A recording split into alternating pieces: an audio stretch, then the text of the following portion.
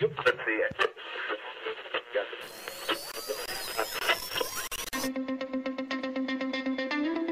two brothers and gamers that have been playing games since the early 1980s. Combined, they have over 65 years experience. Join them each week as they discuss and rant about gaming and entertainment news. This is Generation X Gaming.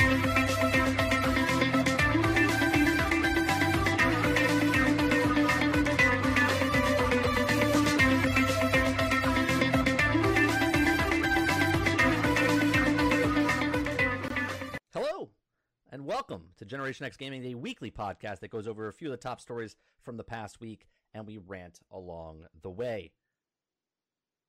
We're here every single Thursday, well, most Thursdays, Thursday nights at 8 p.m. Eastern. Joining me, as always, is Sarge McCluskey. How's it going, bro?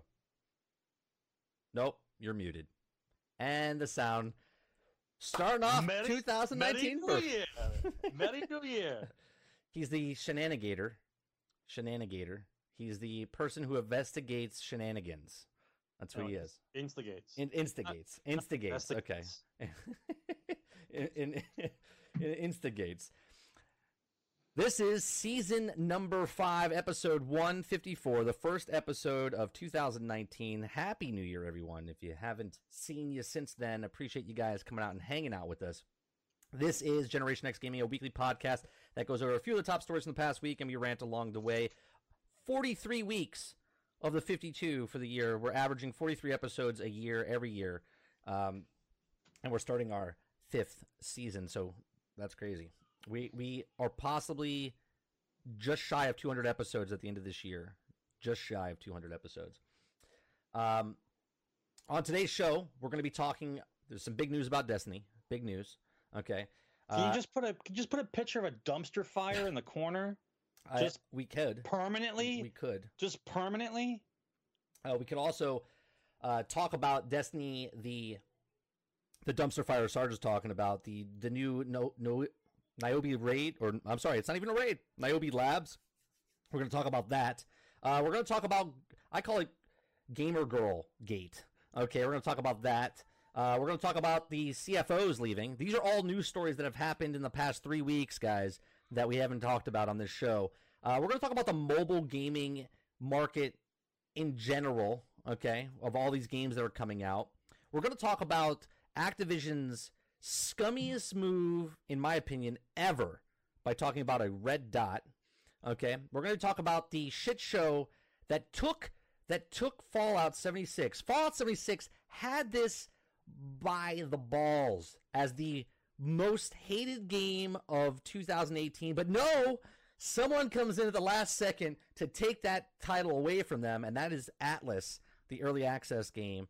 And then we're going to talk about, if you want to get partnered, you better start taking off your tops, people, because Twitch knows how to get people partnered. Okay, we're going to talk about all these. If we don't get to any of these, if we don't get to some of these, I believe that was accidental partnership. Yeah, accidental partnership. Yeah, they can't say that because of Nips she got partnered. It was because of accidental Nips that she got partnered. Right.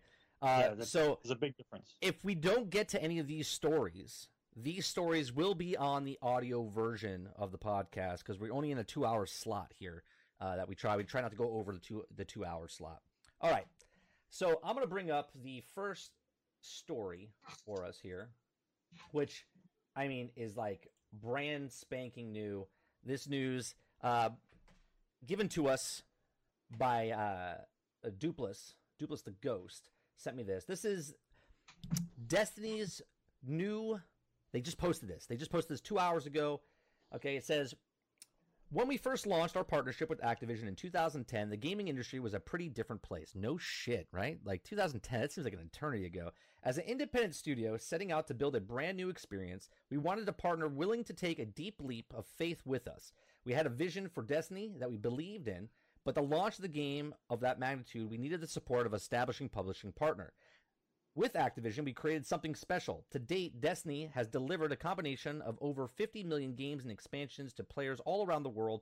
More importantly, we've also witnessed a remarkable community, tens of millions of Guardians strong. Rised up and embraced Destiny to play together, to make and share memories, and even to do truly great things and reach far beyond the game we share. to deliver a positive impact on people's everyday lives. Now, I will say Destiny has done that, but that is not really because of Destiny. It's because of the people that play Destiny. Anyway, we've enjoyed a successful 8-year run and would like to thank Activision and their partnership on Destiny. Looking ahead, we're excited to announce plans for Activision to transfer the publishing rights for Destiny to Bungie. With our remarkable Destiny community, we are ready to publish our own, while Activision will increase their focus on own IP projects. The planned transition process is already underway and in early stages, with Bungie and Activision both committed to making sure that the handoff is as seamless as possible. With Forsaken, we've learned and listened and learned into what we believe our players want from a great Destiny experience. Rest assured, there is more on the way. We'll continue to deliver on existing Destiny roadmap, and we're looking forward to releasing more seasonal experiences in the upcoming months, as well as surprising our community with some exciting announcements about what lies beyond. Thank you so much. Blah, blah, blah, blah, blah. Okay, so I want to say I stand corrected. Okay. Yeah, you were wrong about this one. I was wrong. It was a good assessment, but I thought that the IP, because of Activision coming out and because of the contract that Destiny got with the what was the company that got them to do the mobile games over in China? I forget what it was. I'm sure someone will say it. But anyway, because they got that big check and they're becoming their own publisher, that's what Bungie always wanted. They wanted to be their own publisher, and Microsoft didn't want them to do that, right? That's why they left Microsoft and they came to Activision. So they had to put 8 more years in, and they got it. I thought, and I said this openly, that they would sell the IP to Destiny because I saw the way they were changing Destiny as like an Activision, as a Call of Duty type game, because Call of Duty is going down, except for this year they changed it a little bit. And I thought they were going to change the IP. That's why they hired High Moon Studios to help them and stuff, and I thought they were going to take over. So I stand corrected. These are one of the times I've been wrong, Sarge. This is one of the times I've been wrong, and look what I'm doing. Happens. And look what I'm doing. I'm owning it, and I'm owning it, right? Yeah. So unlike other people we'll get to in later stories, so Bungie's taken back Destiny. They're taking back Destiny, and this, I have to admit, is a positive and good thing. So I don't know what you guys think in chat, if you care or not care, but I think because they're their own publisher now, they're not underneath the grappling hook of Activision. So not yet. They're in the works. Well, in the works. They're trying. Right, they're in the works. But think about this, Sarge. The reason the Eververse is inside Destiny is because of Activision, right? Yeah. So going forward, you would hope because of the annual passes, right? The seasonal pass of Destiny going forward, that would cover all the microtransactions and stuff, and that they would take all the stuff that you can collect in the Eververse and just put it in the game so you can collect it at a normal rate. You know what I'm saying? Like an actual game. So I'm going to follow this, and I'm going to see what happens. This is big news. I'm excited for this because now it only took 6 days into the new year. Right. Well, or 10 days. 10 days. 10 days to the new year. Now I'm excited because if this works out and they start producing their own thing, and they're publishing it, okay, themselves in the works, that maybe Destiny will actually, they can do what they want. Now they have no excuse. They have no excuse once they're the publisher of their own game to be like, well, this person ruined it for them, or this person said this. It's in-house. It's all-inclusive into Bungie itself. So now the only person they can blame or scapegoat on is themselves, right? They can't get away from it. So that's story number one going into. Do you have any thoughts of this, Sarge? Yeah, I'm hoping that whatever game they're doing for China does well, so they can microtransaction the crap out of China, since Chinese guys don't care about microtransactions, apparently. And then they use that money to make the game that Americans want, which is a full-price game that I get to play until I'm done with it, and then I walk away. Well, I wouldn't say just Americans. I would say like the rest of the world. Like, there's a lot of people that play this game around the world. Would you say the Western world? Is that what you want to say? We'll just say the Western world? Yeah, the Western world. Because I don't have statistical data, but I do know that if Blizzard can get on a stage, announce a game that shits on everyone's face, and then their response is, "Don't you guys have phones?"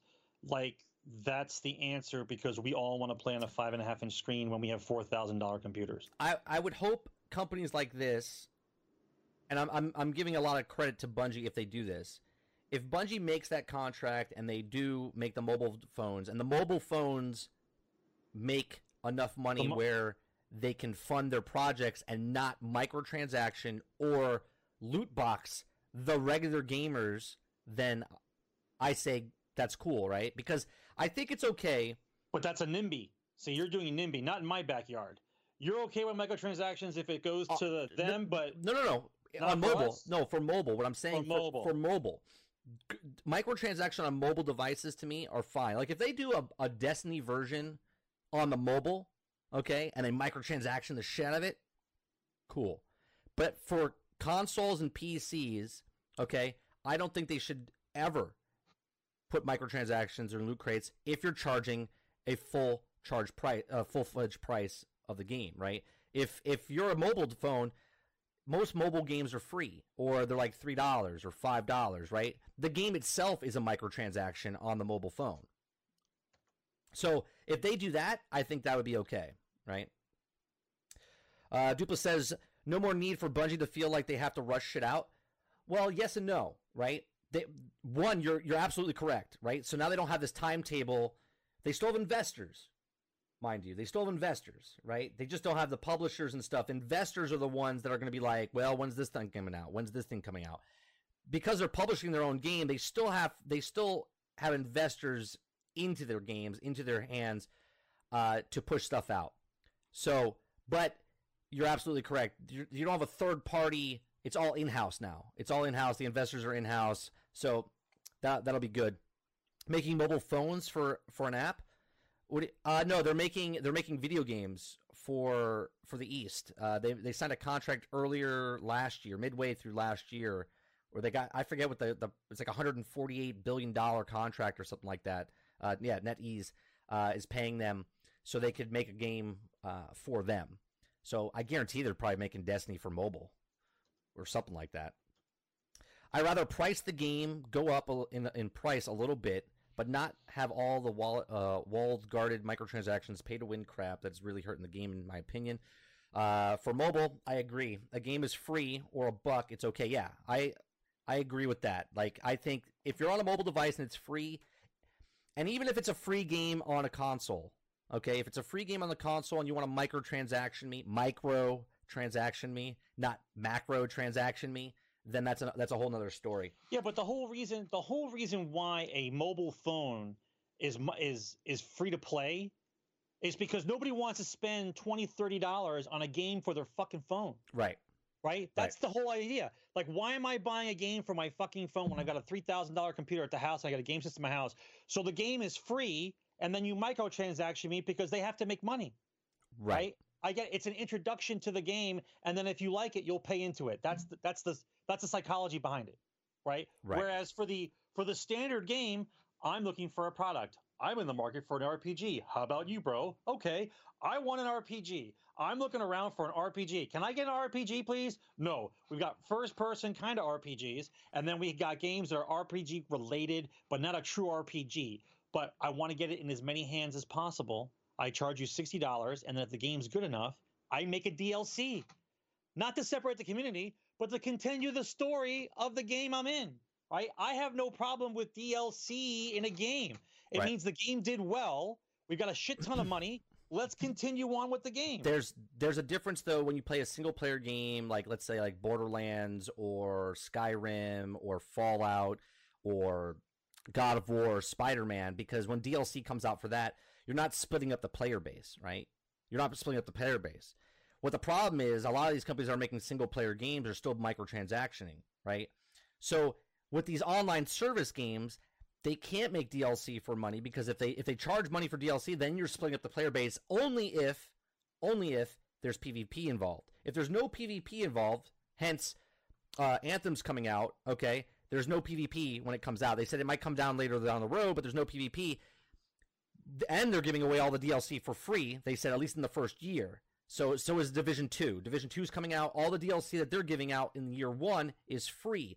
So they're not splitting up the player base. And I think that's cool because, like, where do you end it, right? Like, you pay $60 for a video game, okay? How long is that $60 on an online service game, right? I'm talking about the online, like a Destiny, like a Warframe, like all this other stuff. You pay $60 for a game. How long is that $60 supposed to last, right? Before they can charge you money again for a DLC, for content. You know what I'm saying? Like, what? Okay, well, it's very simple. They decided how long a game was supposed to be. The AAA gaming industry decided on their own, with no input from the fucking public, that we're going to make a game for $60, but we're going to make it this massive open world. Right. And it's going to be so awesome. You're going to be able to customize whatever you want. The story's going to take you 30 hours if you want to burn through it, or 100 hours if you want to do everything. They put that flag in the ground. Right.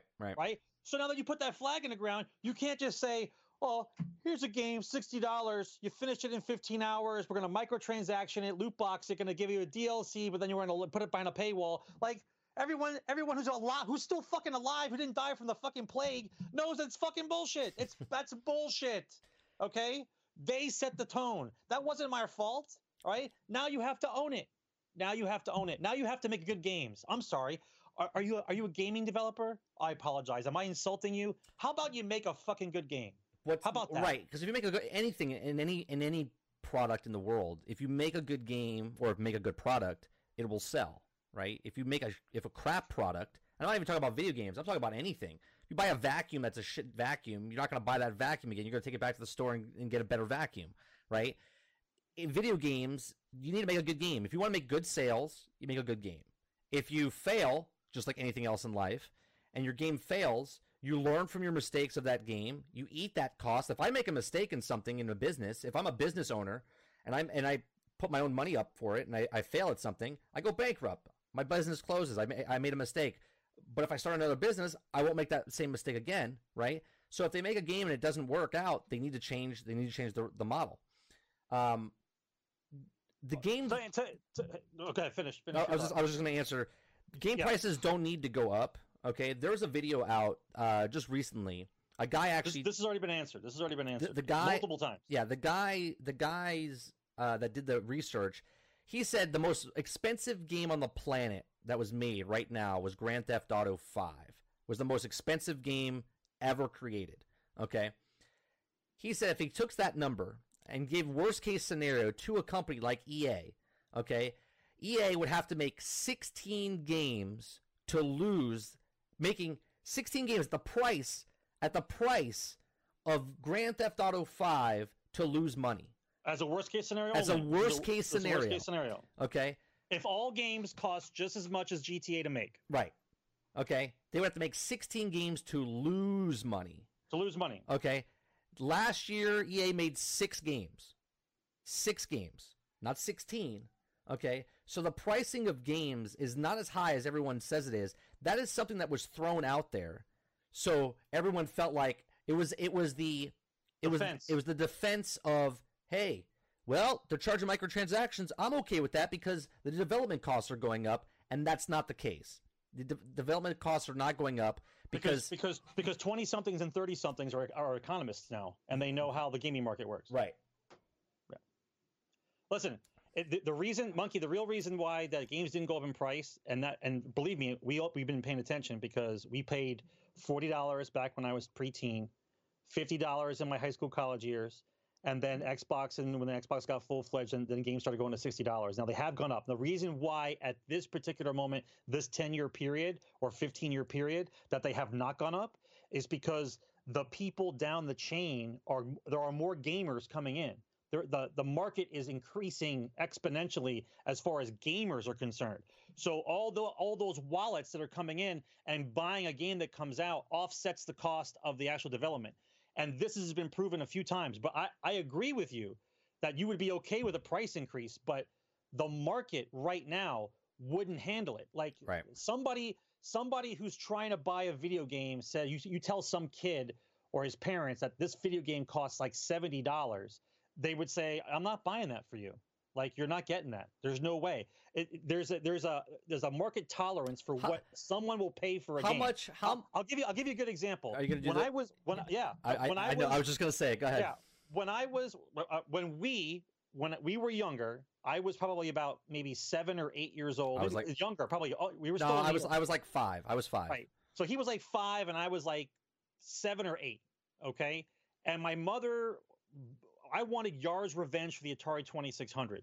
Okay, back then, and my mother bought Yars Revenge, and since the time she bought it until she passes away, hopefully never time soon, but she mentions it every year. Yeah, she around paid Christmas time. She paid $75 in 1983 for Yars Revenge.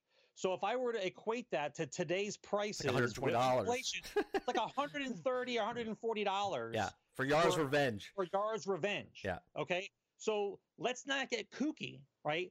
They could do it, but where we are right now, we are on the precipice of games deciding whether or not what they're spending to release a game is worth it, because do they have enough people that like that genre of game that are going to purchase it? Right. And so all the game companies, sorry, I don't mean to use infinitives, most of the game companies are instituting either microtransactions, loot boxes, or a season pass DLC plan, because they need to make sure that they get as much money as possible. The phrase that all these new guys are using, and it's not the developer's fault, it's the marketing guys. It's the guys that are taking over, okay? That they don't make products, they just know how to manipulate sales. The term that is now being used is money left on the table. Right. You might hear this in your business classes. You might hear this from other people who actually work in like stocks or bonds, whatever, or people who are property managers.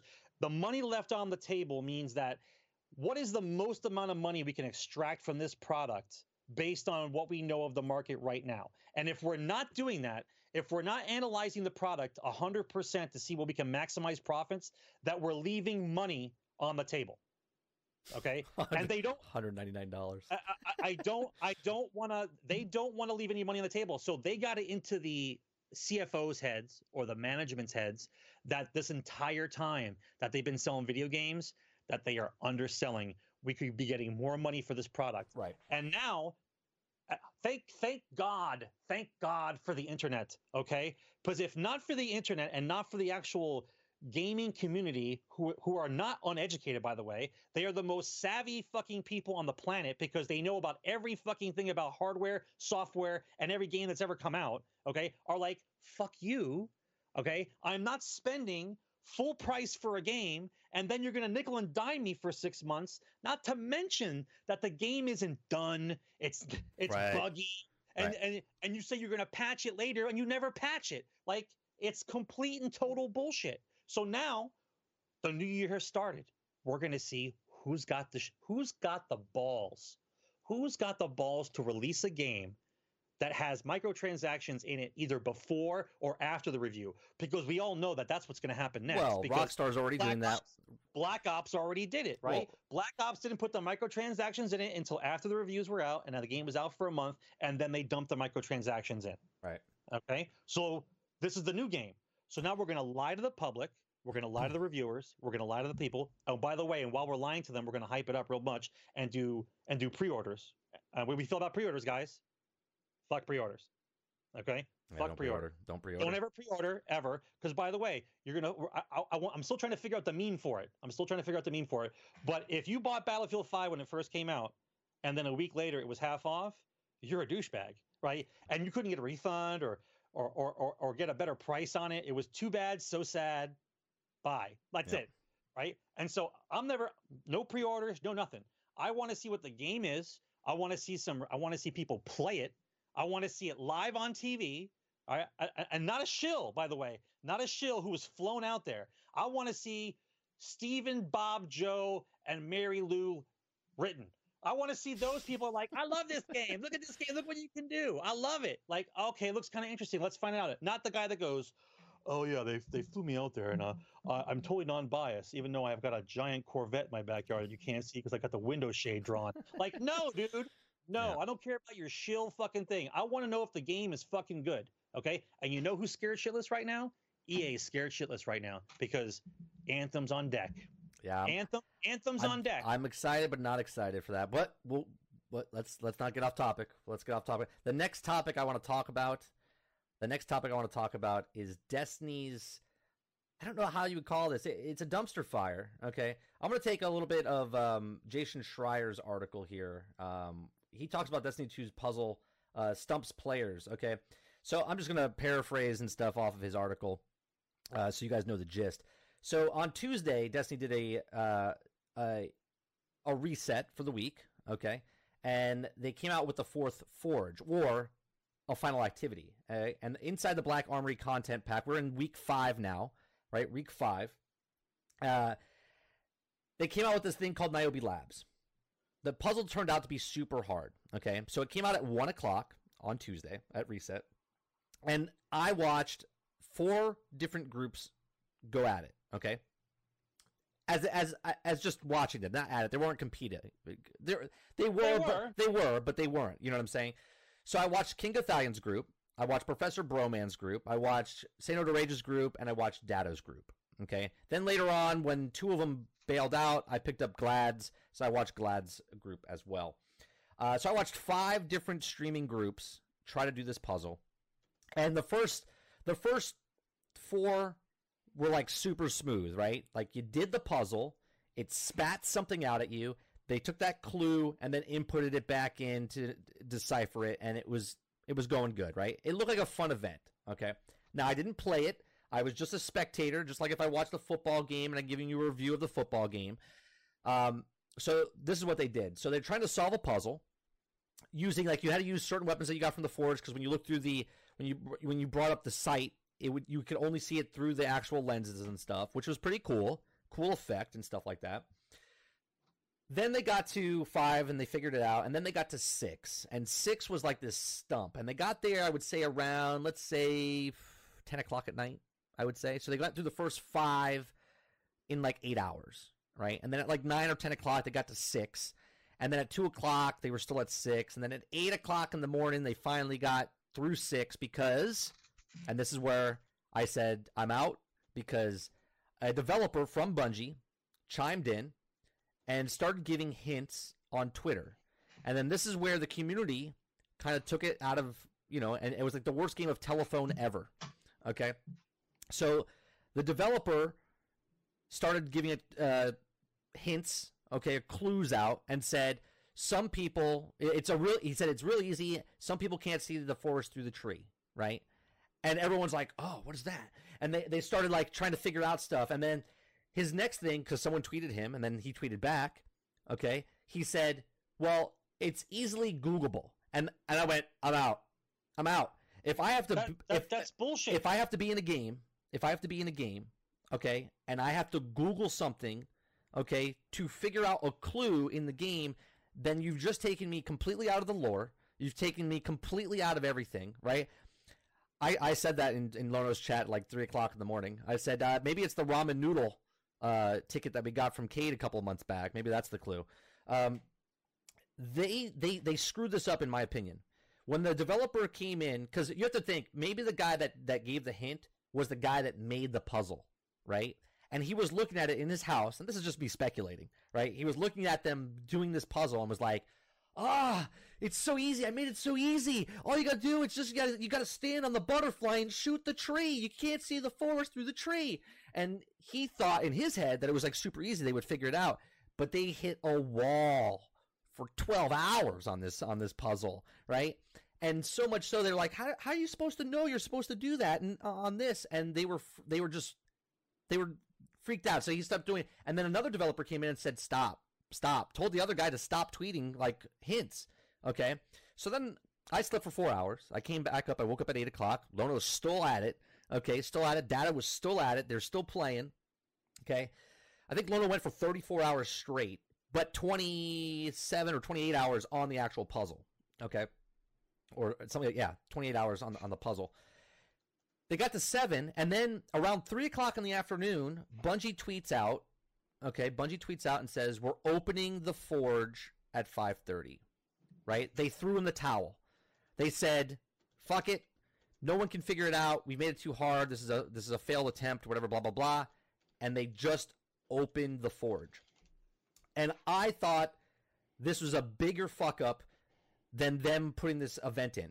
Okay, so now let's talk about the event. The event itself was supposed to be cool, right? Like, you get in, the mechanics and stuff, I think, are fantastic.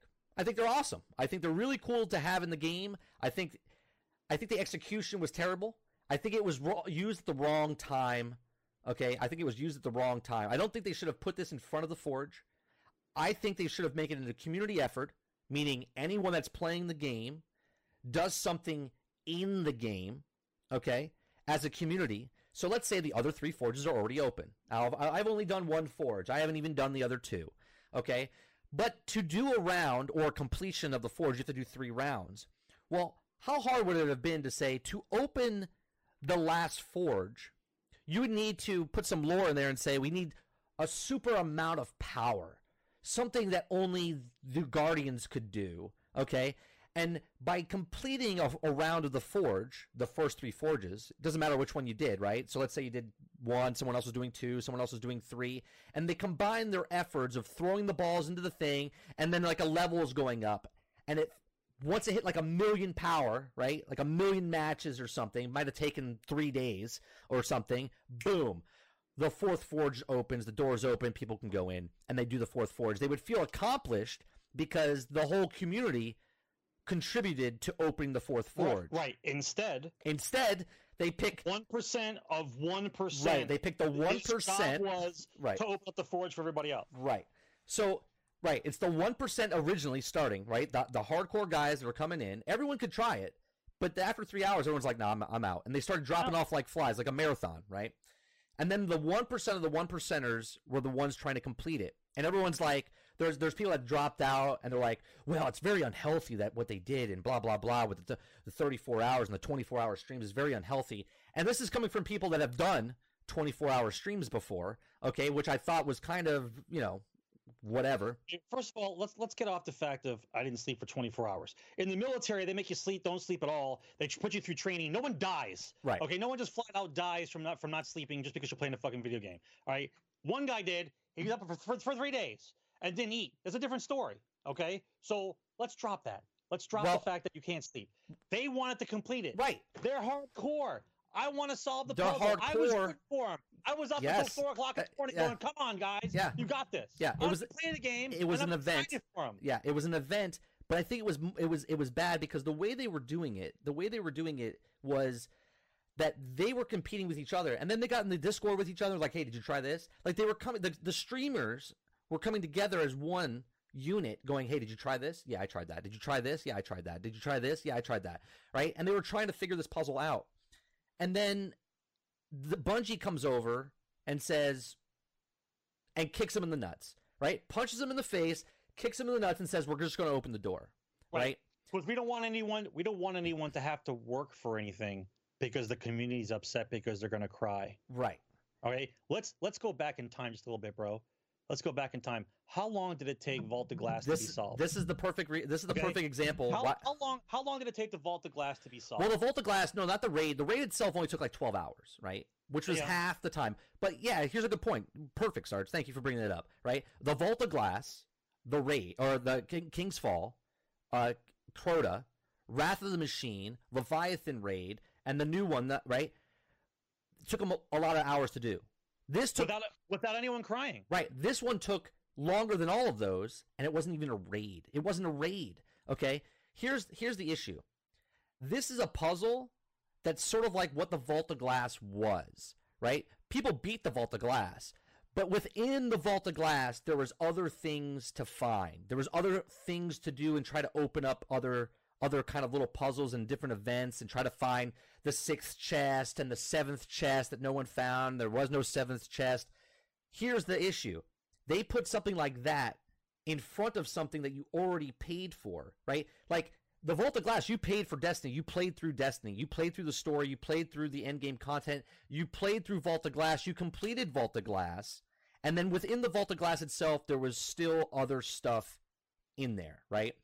But they time-gated it behind something else that only the 1% of the 1%ers were completing at that time. And then everyone that paid for their stuff was like, well, when do I get to play the content that I played? Because there are people that were up enough where they could complete the next forge. But we all had to wait for the next thing. This is why I thought, great idea, but put in the wrong place at the wrong time. They could have made this next week's launch or 2 weeks from now, and they just drop Niobe Labs, and you don't know what it is. They don't tell you anything about it. It's a puzzle. You got to figure it out.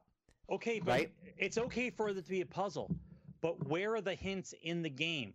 If it's just a still photo of 3 swords with the little emblems on it, and that's it, there's nothing else around. There's nothing else to put together. There's nothing generic in the game for people to go, I found something new. Let's put this picture with this picture. Like, nothing.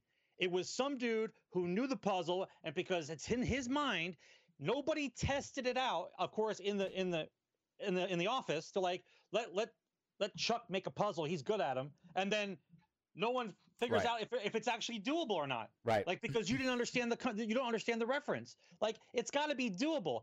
Once again, which side are we on? Is it for the casual? Is it for the hardcore? Or is it for the community? Let's pick a side. Yeah. Because if it's for the community, then the community would have a great time all banding together, putting together puzzle pieces, and trying to figure out with each other and helping each other out. That was what everybody want. That's what everybody wanted. Now, but instead, we narrow the field. Right. Okay. It's too vague. There's no hints. And then you just say, after people have put in hours and hours of their time, you just say, fuck it, it's open. Like, you don't respect gamers' time. That's the thing. You don't respect the time. Yeah, that's the thing. So, once they said they were going to open the vault, when they said they were going to open the vault, Sarge, I was like, oh, I felt so bad. Lono's a good friend of mine. I cringed. Yeah, and Lono and Glad and them, they were like, we're not mad. We're just disappointed, right? They're disappointed. I was mad for them because I was like, this is a kick in the nuts, man. This is literally Bungie kicking you in the nuts. And I've said for the 4 years, I said Bungie doesn't respect the player's time. They don't respect the player's time. And this right here just put it in a nutshell. Put it in a nutshell, in a nutshot, right? They didn't respect. People were up trying to complete this thing for 30 hours. Okay, the community. There was 45. Bone, right, give them a bone. Throw them a bone. It would have been so much better if they were doing this and they just every hour put a hint. Right, put a hint. Right, every hour on Twitter, put a hint. Do something along the lines. Let them try to figure it out as a thing. But no, instead, they showed to me. They went like this. They went, I always use the wizard analogy from Wizard of Oz, right? The wizard's behind the curtain, and they just went, hey, guys, we're going to shut down the game now, okay? And then close back to the curtain. It's like, who the fuck was that? Oh, that was the creator. And the creator just shit on your face because he doesn't care about your time.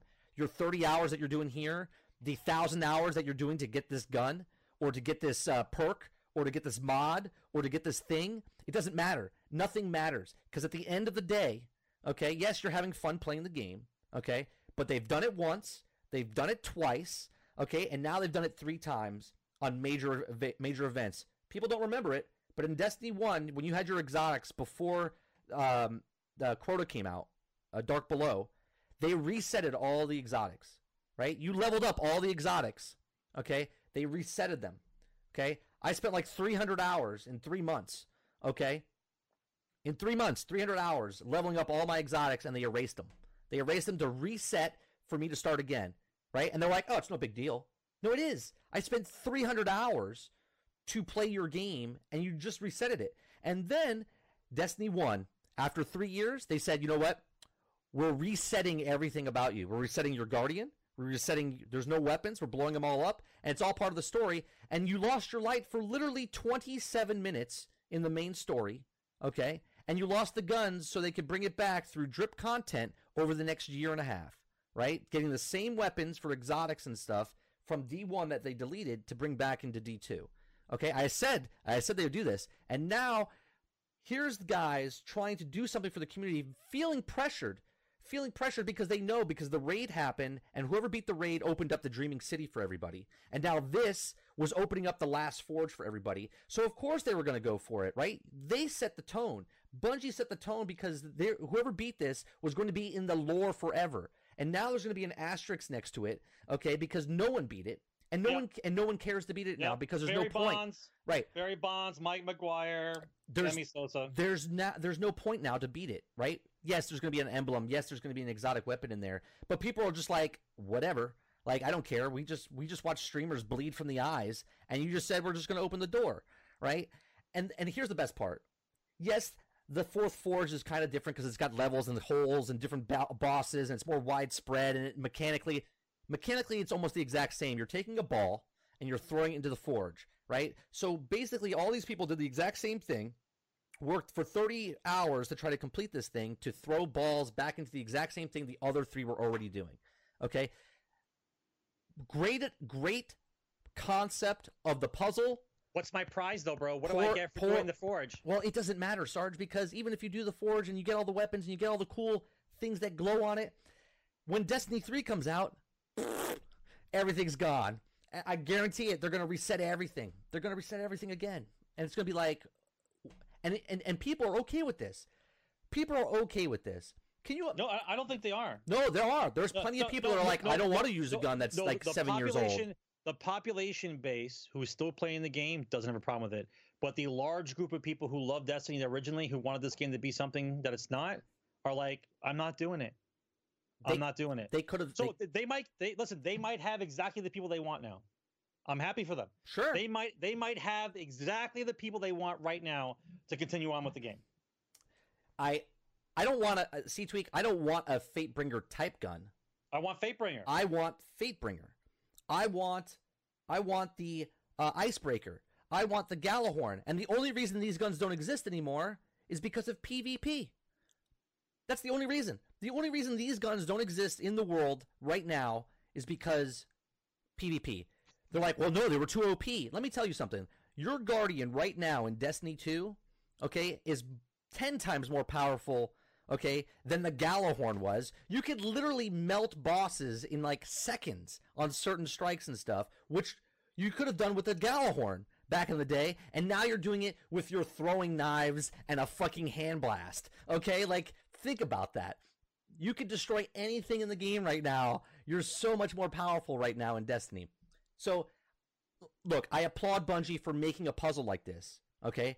I'm not mad at them for making a puzzle like this. I'm not mad that they put it in the game and do it in drip content. What I'm mad about is putting it in and not sticking to your guns. They've done this multiple times now, and they just shit on the player's time. The game doesn't appreciate your time. The company doesn't appreciate your time. But yet they put out a post and they're like, oh, we really appreciate you guys coming out and love. If you did, you wouldn't keep taking shit away. All you're telling us now is that you guys are dumb, which they did call us on Twitter. I didn't take offense to it myself. But in Twitter, they said, someone asked about the Niobe Labs. They're like, well, the Niobe Labs is out right now. And if you could try it too, if you're smart enough and brave enough. And I'm like, whoa, there's only 1% of the population doing it right now. So you're just calling the rest of your 99% of the population dumb? Is that what you just said? Right? Poor choice of words in a tweet, which they knew they did. And they fucking ripped that shit down super fast. But people know.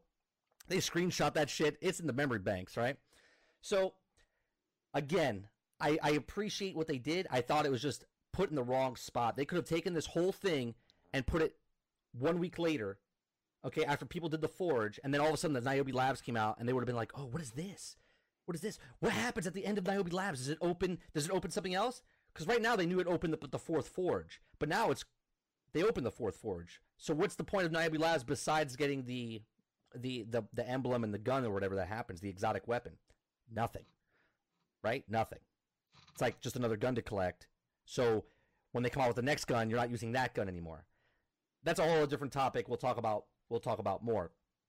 The next conversation I want to have, and guys, if you're new in our channel, my name is 30 and Still Gaming. This is Sarge McCluskey. We do Generation X Gaming, a weekly podcast that goes over a few of the top stories from the past week, and we rant along the way. Ranting is the thing on this podcast, right? Me and Sarge have over 65 years experience playing video games. I've been playing games since I was 4. He's been playing games since he was 4, okay? We're brothers, okay? He played 4 years before I was born, okay? And we've been playing ever since. We've owned every single console to man except the Jaguar, okay? The Atari Jaguar, and we didn't own the Sega Saturn, and we also didn't own, there was one more. There was one more that we didn't own. I forget which one it was. Greg had it. The Neo Geo. Neo Geo, that's it. Yeah, because it was like basically having your own arcade. Correct.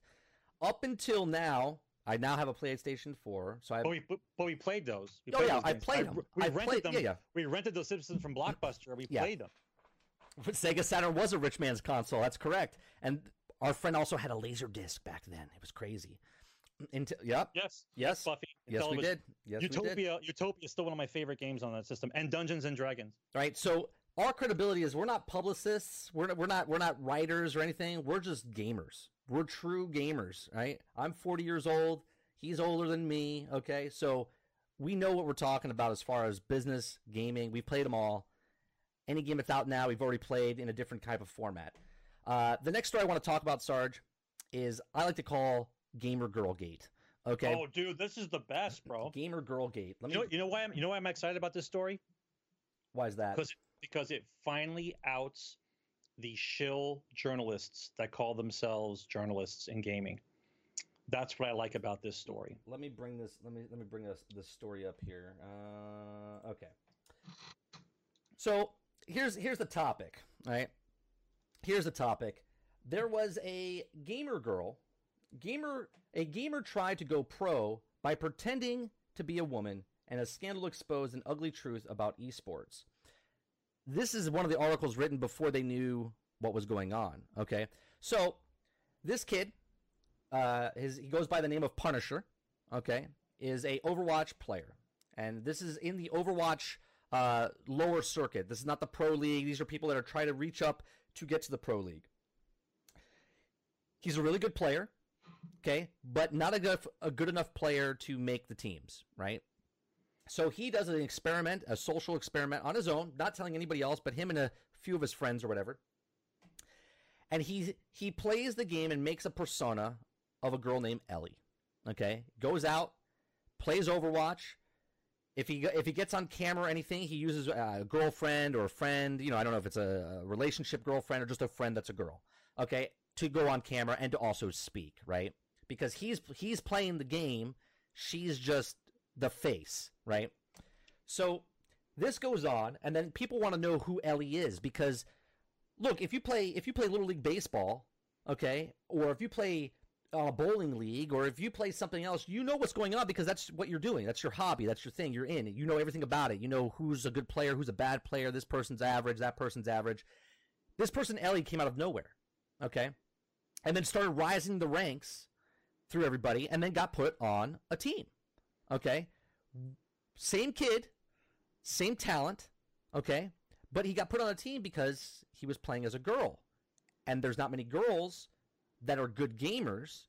Okay, not to say there's not girls that are good gamers. I'm just saying in the Overwatch, the percentage is like a 2%. Okay, there's a full girl team. I think a Shanghai team that's all full girls, and there's another girl named Guguri, I think her name is, and she's a really good gamer, and she has been an approach of cheating. So they show her hands on the controller, like when she plays, they show her playing, so you can see that's what she does on herself. She doesn't want the limelight. She just wants to be a good gamer. She doesn't care about being a woman or being a man. So anyway, Punisher created this character Ellie, rising through the ranks, and then all of a sudden, Overwatch community was like, this is not a girl. We don't know who this is, right? They sniffed it out. They said, there's something wrong about this. There's something wrong about this situation. We don't know who this person is. So they added, okay, so it started a year. A player using the name of Ellie was added to a roster of a semi-professional team and quickly raised through suspicion, okay, as a male player. And then because the community of Overwatch, who knows the community of Overwatch, not these media writers, because the media writers are just looking for news, okay, said that these people were being toxic towards a woman, right? Not towards a gamer. They wanted to do that SJW, these gamers, these male gamers are being sexist against this woman, right? And it's like, now those stories out, right? And it's comes to air that the woman is not a woman. It's a man playing as a woman, right? As a persona. And all these articles are written, okay? All these articles are written, and nobody says redact or take it back. Apologize. No, they don't apologize. They say well, this is exposed to everything now, and it shows that the male gamers are taking advantage, and this puts a bad spin on women. No, you guys are missing the complete point of why he did this. He did the social experiment to show that girl gamers are treated differently. Yeah, they're treated differently. Everyone gets trolled. Come to my chat sometimes. Watch how many people call me bald or fat or gay man or all this, right? I'm fat. All these things, right? I'm fat. They say all this stuff, right? Get over it. That's just what happens. What do you think happens when your kid goes to school and someone picks on him, right? It's the same thing. Okay, it just happens. It's life. It makes you stronger or weaker, whichever way you prefer to take it. Okay? Anyway, he proved that a girl with less talent, because he was less talented than the other people and couldn't make the pro team. Okay? His same skill level, guy, same skill level, now he's a girl. Okay? Now this one rises up and he's put on a semi-pro team that he couldn't make as a man, but now made as a girl. Right? So he proved the point of girls are treated differently. Yes, they might get picked on and like, show me your boobs, or hey, sexy, you have a boyfriend, and all this other stuff, or you're disgusting things that people say. But the fact is that they rise up because companies see that there's not many girl gamers, and they can use that girl gamer as a pedestal to produce more money, promote, get more things. I mean, I think it's the Shanghai team, but it's all girls in Overwatch. They're not bad gamers, okay, but they're not the best gamers, right? They're not in the top 10 at any time, but they're there, and they're just a spot in that spotlight, okay, just to have promotions and PR and things to talk about. I'm tired. My point of this whole thing is I'm tired of the SJWs doing stuff like this by looking at every little bit of thing. They take a stance on something that they have no proof on. No proof. Okay. Meanwhile, the community that's hardcore in that is like, this is not a girl. There's something fishy about this. And they're like, just because it's a girl rising up in the ranks. But let's prove the point. You're a journalist. Did you do any fact checking at all? Did you do any kind of research at all before you published a story to try to write a narrative about something that didn't need to be written about? One of the guys said, he goes, well, sometimes you're under crunch time. One of the writers said, sometimes you're under the crunch time and you can't. You don't check sources? He said you contact the person, but sometimes they don't get back to you and you have to run the story anyway. And I'm like, bullshit. Like, well, then you shouldn't run the story. Bullshit. You shouldn't run the story. That is not the code of journalism. Right. You shouldn't run the story then. You cannot publish a story without fact checking it and having proof of before you write the story. Right. Bullshit. You have to have two sources at least. And if you don't have it, then it doesn't get added. It's not like you're printing paper anymore. It's not like these internet articles have to get their article out because they have to print it on the printing press, and it's a final thing because they have to make a carbon copy of it and then place it on the thing and then run it through a million papers. No, They're literally hitting send, and it posts on the virtual computer on the internet. They don't have to run it right then and there. They can hold back and wait till the story is actually written properly before they announce something going, well, Overwatch people are just sexist. All these male gamers. Let me tell you something. Okay? I still love when my wife plays video games. Okay? She doesn't play many video games anymore. Okay? She used to love playing Mario Kart and stuff. She'll play it every once in a while, right? We had something in common. But as you get older, shit gets in the way. She doesn't play as many video games anymore. Okay? Don't you think in any shape or form that any male that sees a girl playing a video game is not going to be like, you suck, right? Maybe in a jokingly manner because he wants to bone her or maybe date her, okay, and go, hey, you suck at the video game. You want some practice? I could show you a couple moves. You know what I mean? Like, they could do anything like this. You know what I mean? You thought I was gay? Yeah, I know. So it's funny because, of course, guys don't care. Most people, the percentage that these SJWs pick on, okay, the percentage of what they're picking on is like the 2%ers. Okay, the 2%ers of the thing. Like, if one person says something racist or sexist and he's an Overwatch player, doesn't mean that all males that play Overwatch are sexist. Do you know what I'm saying? They take this and the journalists run wild with it because they're like, well, there goes another white guy who's sexist against women because he thinks women can't do his things that guys can do. And it's like, no, let me tell you something. Before 10 years ago, okay, when I used to, actually, it's longer than 10 years ago. I graduated like like college 20 years ago. When I was in high school and I played video games, I would go home, okay, play video games and come back on the weekend. Everyone's like, hey, what'd you do? I was like, oh, I was playing some video games this weekend. Not many people played video games back then, okay? You were a dork and a nerd if you played video games, okay? Full out. Right. No girl would talk to you because you played video games, okay? Now it's like the opposite. Right? If you don't play video games, you're a dork, right? It's like it's completely flopped, and I'm like, I don't understand it anymore. Like when I played video games, I was a nerd. Now if you don't play video games, you're a nerd, and you're out of the. It's just very weird, okay? That right, Big Bang Theory. It's just very weird to me that the 1% or 2% of the, even if it's 5%, it's such a small percentage of the whole realm, and they run the story on that.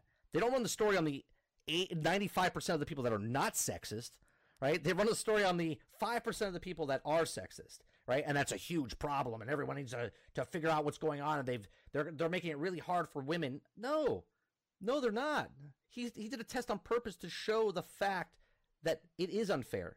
It is unfair. You could be a semi-good player as a man and never get discovered, and be a semi-good girl gamer, okay, and push ahead of everybody else because of your sex, right? And that is the story that he was trying to prove.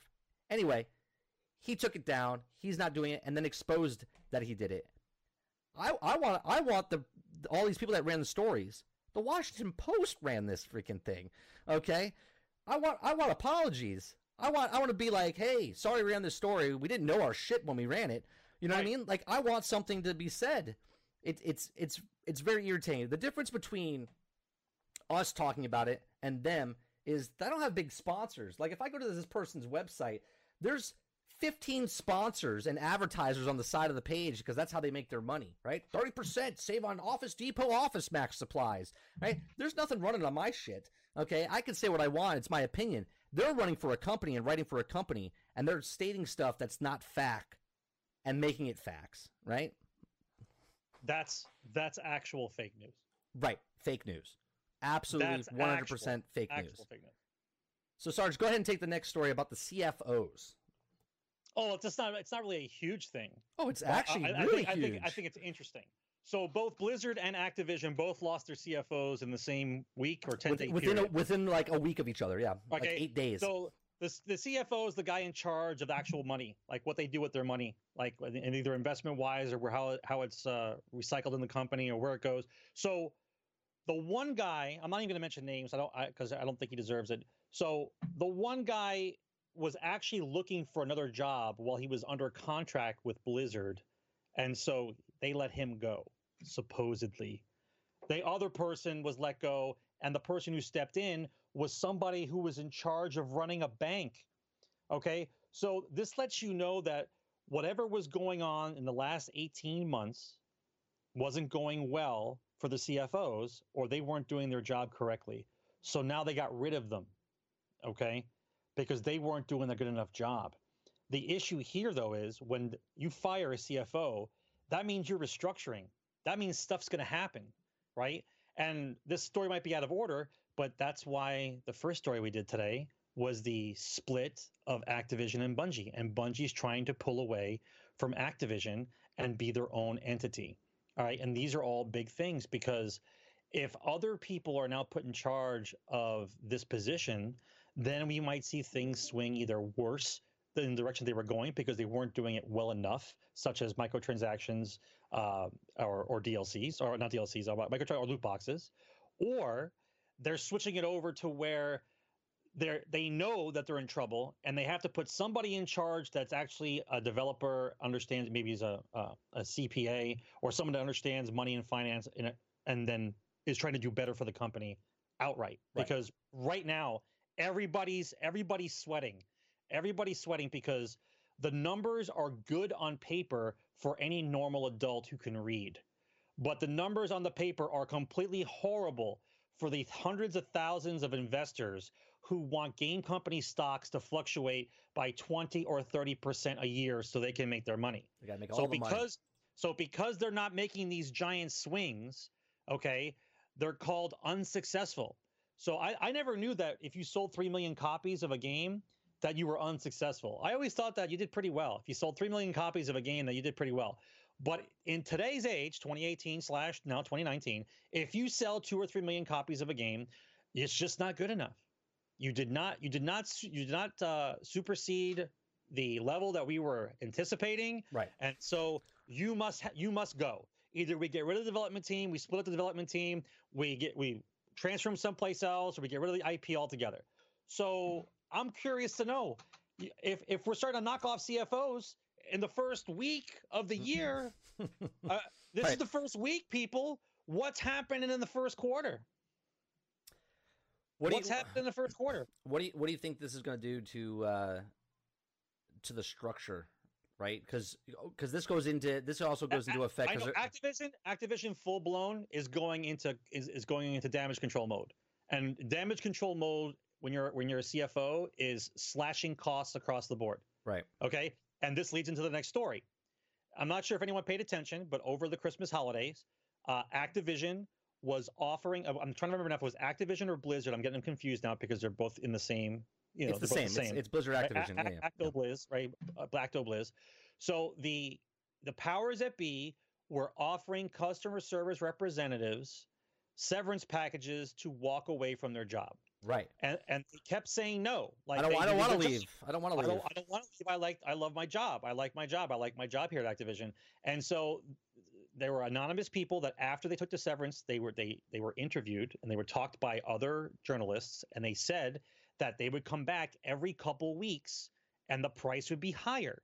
So one guy finally said, "Okay, so it's almost like an airline. We're trying to get you out of your chair. We'll give you 2 tickets. We'll give you 2 tickets if you get off the seat right now." Yeah. So what ended up happening was there were people that received full year pay to leave the company, a full year's pay to walk.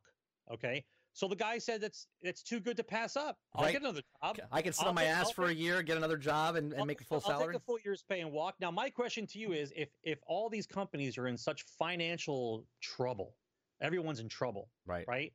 You just have these stacks of cash for yearly salaries sitting around. Now, mind you, it's only customer service representative, but I got to figure it's got to be about 27, 30. I would say a little bit more, maybe more than that. It all depends on where you live, right? I'll lowball it. But the fact remains is you guys have this money in reserve. Okay, so they have that kind of money in reserve. They also have the kind of money to bribe Soderlund to stay for his bonus for $20 million. And then leaves. After he insults the community, tells everyone to virtually go fuck themselves, and then calls them stupid. I'm changing the words, but that's what it means blatantly. And then collects $20 million and leaves. 28 million. I'm sorry, 28 million. Yep. And leaves. He's like, I made all my money. I fucked you all over for the last 10 years. Thank you, Activision. Thank you, everybody else. Good night. $20 million and just walks off. And like everybody here is supposed to be like, we're all concerned about where the company's going to go. Like, I got news for you guys. Activision, Blizzard, and the rest of them do not care about you as a gamer. Okay. Right. It used to be we're trying to build a community that wants to buy our products. Those days, excuse me, excuse me. Just those days are now over, right? We are now the cattle that they milk in order to make the money for the investor. Okay. And now that the boat is getting a little rocky and they don't have enough cows to get as much milk as they want to, now all of a sudden the companies that we knew are now going to be restructured. And then the last time I checked, anytime a company restructures and they say they're going to start slashing costs, that means that either game quality comes down, games don't get released on time, they fire a bunch of people. Okay, it's going to be a shit show the next couple of months. I guarantee it, because this is the motion, right? You have people that are not gamers who are now in charge of development and how they want a game to be released, not the developer. And so that is why I have a problem. That is why everyone should be interested and following the news and not just be going, hey, I hate that game last game, but this next game they made, it should be awesome. We should just buy it. No, you should not. You should not, because in nowhere else in your guy's life and nowhere else can somebody release a shitty product to you and you just fucking take it and be like, yeah, I'll see you next week to get another shitty product from you. I can't wait to try it. No, you tell them to go fuck themselves. You don't buy it anymore. Right. They go out of business and somebody else better than them takes their place. That's how it works. So for me, I want to see EA burned. Right, but I think they're too big to fail though. Right, they're not too big to fail yet. The only reason why EA is not really panicked about Anthem, they're concerned, is because they have sports. They have the sports section. Yeah, and until the court case is settled with EA versus Belgium, and they prove that they're going to sell gambling to children. Okay, that should be a great court case. I can't wait to read up on that one. When that one finally goes through and EA loses, and they will lose, okay, that will set off a chain reaction that they can no longer send gambling to children, okay, and then they will lose their anchor. And without their little golden goose of sports microtransactions, FIFA and Madden, you can pretty much kiss EA goodbye because they don't have one IP, guys. Think about it. They don't have one IP that anyone gives a shit about, that anyone is waiting to put money down on. Right. Not one. Well, not one. Here's a fact for you. Soderlund's bonus that he got was only of sales of 466,000 copies. So 466,000 copies of a game sold at $60 paid for his bonus. Just let you guys know that. So when a game comes out, I guarantee you that's what Battlefield 5 alone sold. Okay, because Battlefield 5 sold like 1 million copies, if not more. Okay. No, they say they sold less than Battlefield Hardline. Okay, Battlefield Hardline sold like 2 million, 3 million copies. Right, so they're under that number. Okay, so what I'm saying is Battlefield 5 alone paid for his bonus. Sure. Okay, easily. Okay, so what was the last thing you said? You were talking about let's talk about Anthem real fast, right? I've been getting hyped for Anthem. We talked about it like 3 weeks ago, right? I've seen a lot of footage. It looks good. Now, their whole plan here with if you're an early adopter, if you're a pre-order, there's like 15 different ways to play the game before the game comes out, and early access. It's like January 25th to the 27th, and then if you did this, it's like the 1st through the 3rd or whatever. Okay, there's a bunch of different things. I'm not pre-ordering. Now, when I tell you guys not to pre-order, because I'm a streamer, because I'm trying to entertain and give you guys information, I'm going to play the alpha. Sure, all of you guys should because it's an open beta. Okay, if the game comes out and I enjoyed the alpha or the beta or the demo, whatever the fuck they're calling it nowadays, okay, I will probably buy Anthem because I am a streamer. Okay, because I am a streamer. Because I want to provide a service to you guys to come and watch me, ask me questions, see what the gameplay is, so you can save your money. Okay? But my stance, okay, is that I am not pre-ordering the game. Okay? I will buy it at like 12:01 or whatever, right before, which I guess is still pre-ordering because it releases digitally. Okay? But the fact that I do not pre-order games unless I know I'm going to play them on this actual channel. I still don't pre-order them. I just go to the store and buy it that day. I don't care about the early access. I don't care about the things they give you because you're never going to use those weapons. You're never going to use the fucking the pieces of gear. It's a bribe. That's all it is. It's a bribe. Right. It's a bribe. So here's the thing. Not only should you not buy the pre-order, okay, of any game, but you shouldn't play the game now because of the way the games are coming out. Okay, and they wait till the review process. You shouldn't even buy it for the first week. For 1 complete week now, because there's 3 games this past year that dropped, and then 1 week later, it went half off. Okay, and that was just in the last 3 months. Okay, do not buy or pre-order new games. You have so many options to wait because there's millions of streamers that will go by. But I have to have it. There's millions of streamers. But there's millions of streamers that are buying the game alone by them just buying the game or giving a code. Most of the time, for a lot of these other games, I get a lot of codes for free. Like I got Atlas for free, thank God, because I didn't want to pay it. Oh, okay, let's not get started on Atlas yet. Okay, let's hold that pickle back. But Anthem, okay, Anthem right now is intriguing me because the gun system in the game is almost to the fact of what I've been talking about for Destiny for 4 years.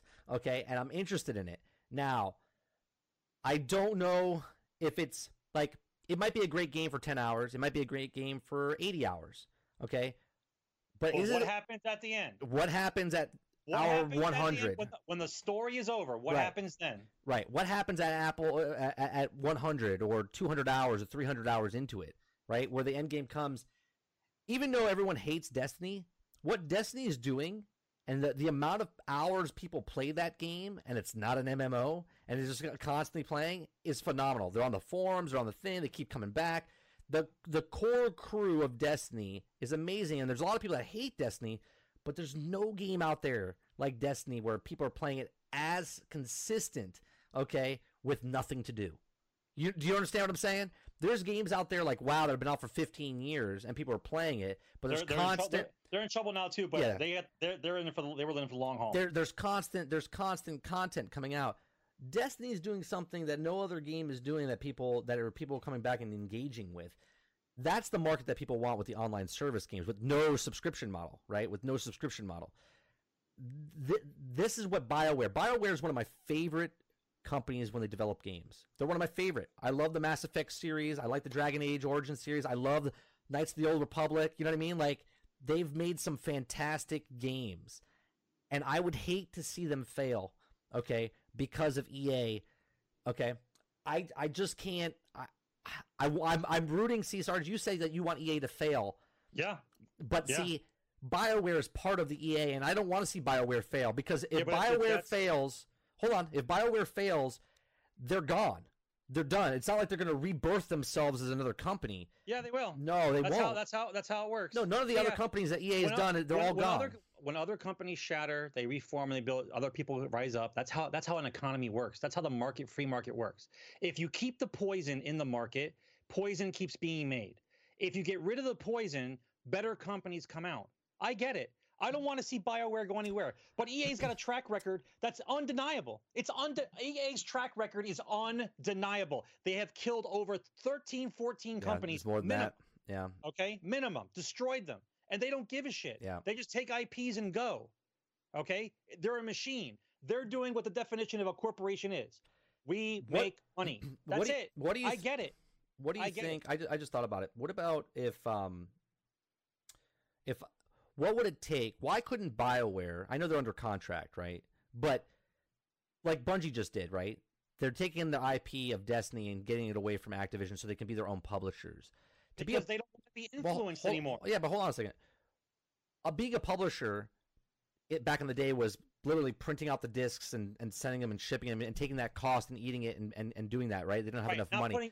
Not putting your 3 cents in it every 2 seconds. Right. No, but what I'm saying is, why can't a company like BioWare right now do their own publishing in this day and age with everything's digital, right? You don't need a lot of money to, I mean, you do if you want to do physical copies. But if they just went digital, right, with their game and said, I want to make our game and we're going our own publishing route and it's only digital, right? Like everyone on Steam is their own, well, I guess they're paying Steam to be the public, well, they're not publishers, they're just a platform. Why can't more companies just be their own publisher now, especially with the way the digital games is working? You know what I'm saying? What do you guys think, chat? Like, why couldn't a company like that publish their own games but just digitally? Do you know what I'm saying? Like, it seems there's no cost out there anymore. Yeah, it's not just about the game. You are paying salaries. Well, you're paying for the advertisement, you're paying for the salaries, and development costs. That's part of what the publisher also does. It's not like a book company publisher. Okay, that's why.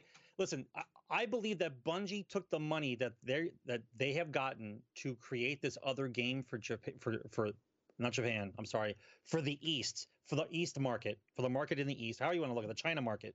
Okay, they took that money, and they know. Listen, you have to know as a developer what kind of development costs for a specific game are going to be, right? So if they got a sweet deal that a company gave them money to make a mobile game for the East market, and they know what the development costs are, they're probably using the other money and not giving it away as bonuses or flying to Tahiti for 6 months, okay?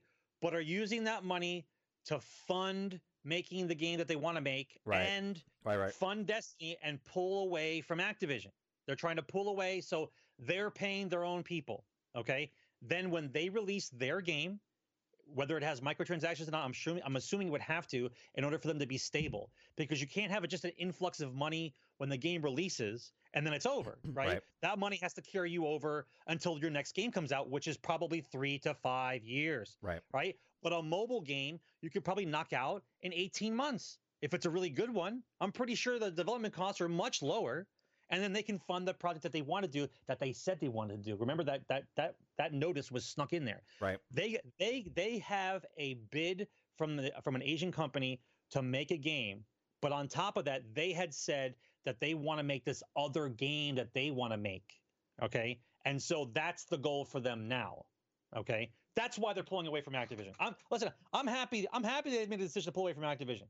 Right now, if DICE would only pull away from EA, we might actually have a World War II shooter. Right. Why isn't that working? Is it not in the system?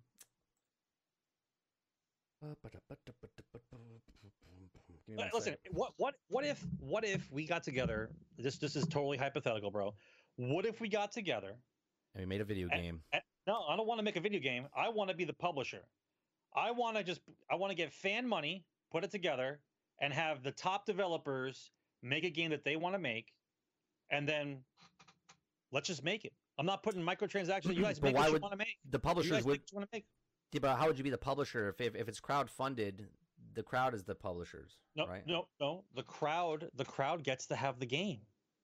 Well, right, you're getting it for a cheaper. The crowd gets to have the game. Yeah, well, it's just like Kickstarter. It's like a Kickstarter or Patreon or GoFundMe. Minus all the evil shit. Right.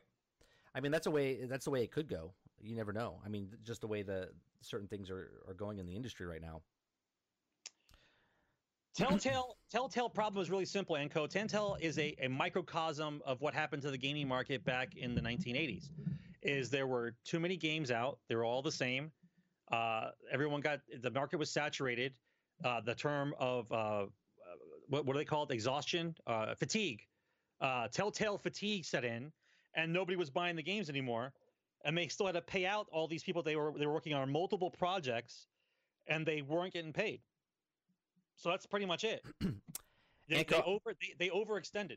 And Enco, I thought when that was all happening, I put a tweet out there to Microsoft, and I was like, come on, man, pick them up, right? Because they were looking for developers to pick up for indie companies. The whole company, Microsoft could have picked that company up, okay, and they could have made it a Game Pass. It could have been strictly on Xbox, and it's strictly on Game Pass, and they could get all the advertisers and all the stuff that they needed to do, the endorsers and stuff, for the different IPs for Marvels and all this other stuff under that umbrella. But they could have did one a year. They were trying to do like 3 or 4 a year. No, that's what I'm saying. It would have been perfect for the Game Pass if Microsoft picked up that studio. But I think because the studio it was tarnished. It was bad, and they were just like, you know what, just let it die. I said they could also take those people, speaking of like BioWare folding and never coming back, but they could have taken all those people, brought them into Microsoft under a new company, and then made those type of games, right? Just underneath a different name. They could have done that as well. I was sad because I like the Telltale games. I was playing all of them. I really did like them.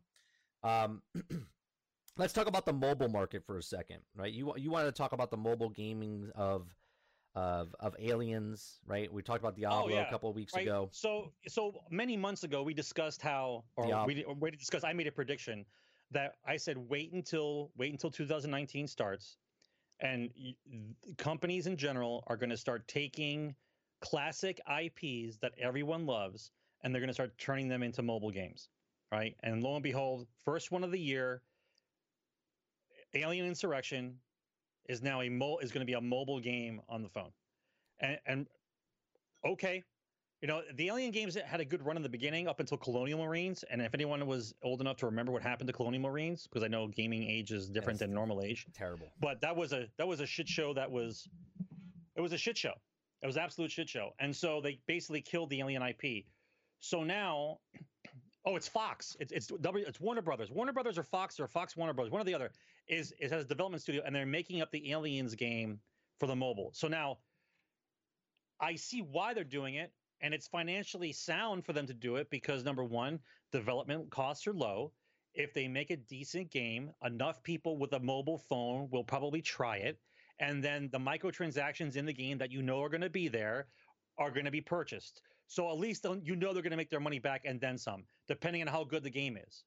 Problem is, it runs into the same thing as Diablo. People who love those kind of IPs and want to play that game don't give a shit about a fucking mobile game with that title on it. If I'm a true gamer and I have a $3,500, $4,000 computer, I'm running everything ultra whatever. I got multiple screens. I got my headphones on. I am immersed in the world that I bought. That's what I'm doing. Okay. What the hell am I doing with a game like this? I'm trying to pass the time while I'm on the toilet or waiting for a doctor's appointment. I'm playing Diablo on my phone. Okay. Right. It's bullshit. Nobody cares. Okay. The Asian market cares. So they're making it for the Asian market. That's terrific. Good for you. However, the people that supported the game made it what it is. For you guys to go make a shit game for somebody else, okay, you guys need to pay attention, because when the cows start to leave and we don't give a shit about your game anymore, then that's when we have gaming crashes. That's when we have game tech zone crashes where people just don't give a shit. Your game sucks. Your IP sucks. It's the same shit. You're not innovating. There hasn't been any innovation, okay? Virtual reality is supposed to be the next innovation. We all know that it's not time for it yet because they don't have the hardware, the convenience, the price point for it to work. Right. We are not at Ready Player One yet. We're not there yet, okay? I want Ready Player One. Trust me. I want to be in the game. I come home. I talk to nobody. Put the damn helmet on. See you tomorrow. Like, I can't wait for that day. Okay, I can't wait. Yeah. Okay. However, we're not there yet. So the only innovation that's happening right now, and just do the research, guys. I've been looking at shit now for months. Okay. The only way that the tech sector can innovate is by lowering costs, and the only way they can lower costs is by doing mobile games with good IPs, lower development costs, and can charge more per unit because they can have microtransactions in the damn phone. Then when they have their swells of cash from the shitty game that no one wants to play here, but other people elsewhere are trying to play the game, they're going to fund the next game. That's what they say. They're going to fund the next game for us. That's their theory, right? Which is bullshit, okay?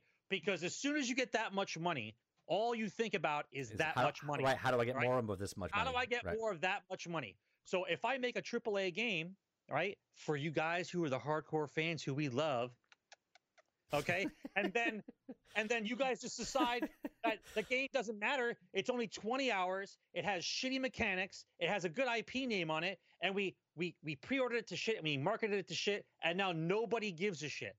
And now no one cares. And you destroy an IP. And the last time I checked, guys, there's not too many new IPs going around from big game companies. Like, there are a lot of little indie guys. Sequels, and I believe sequels. that this is the year for the indie.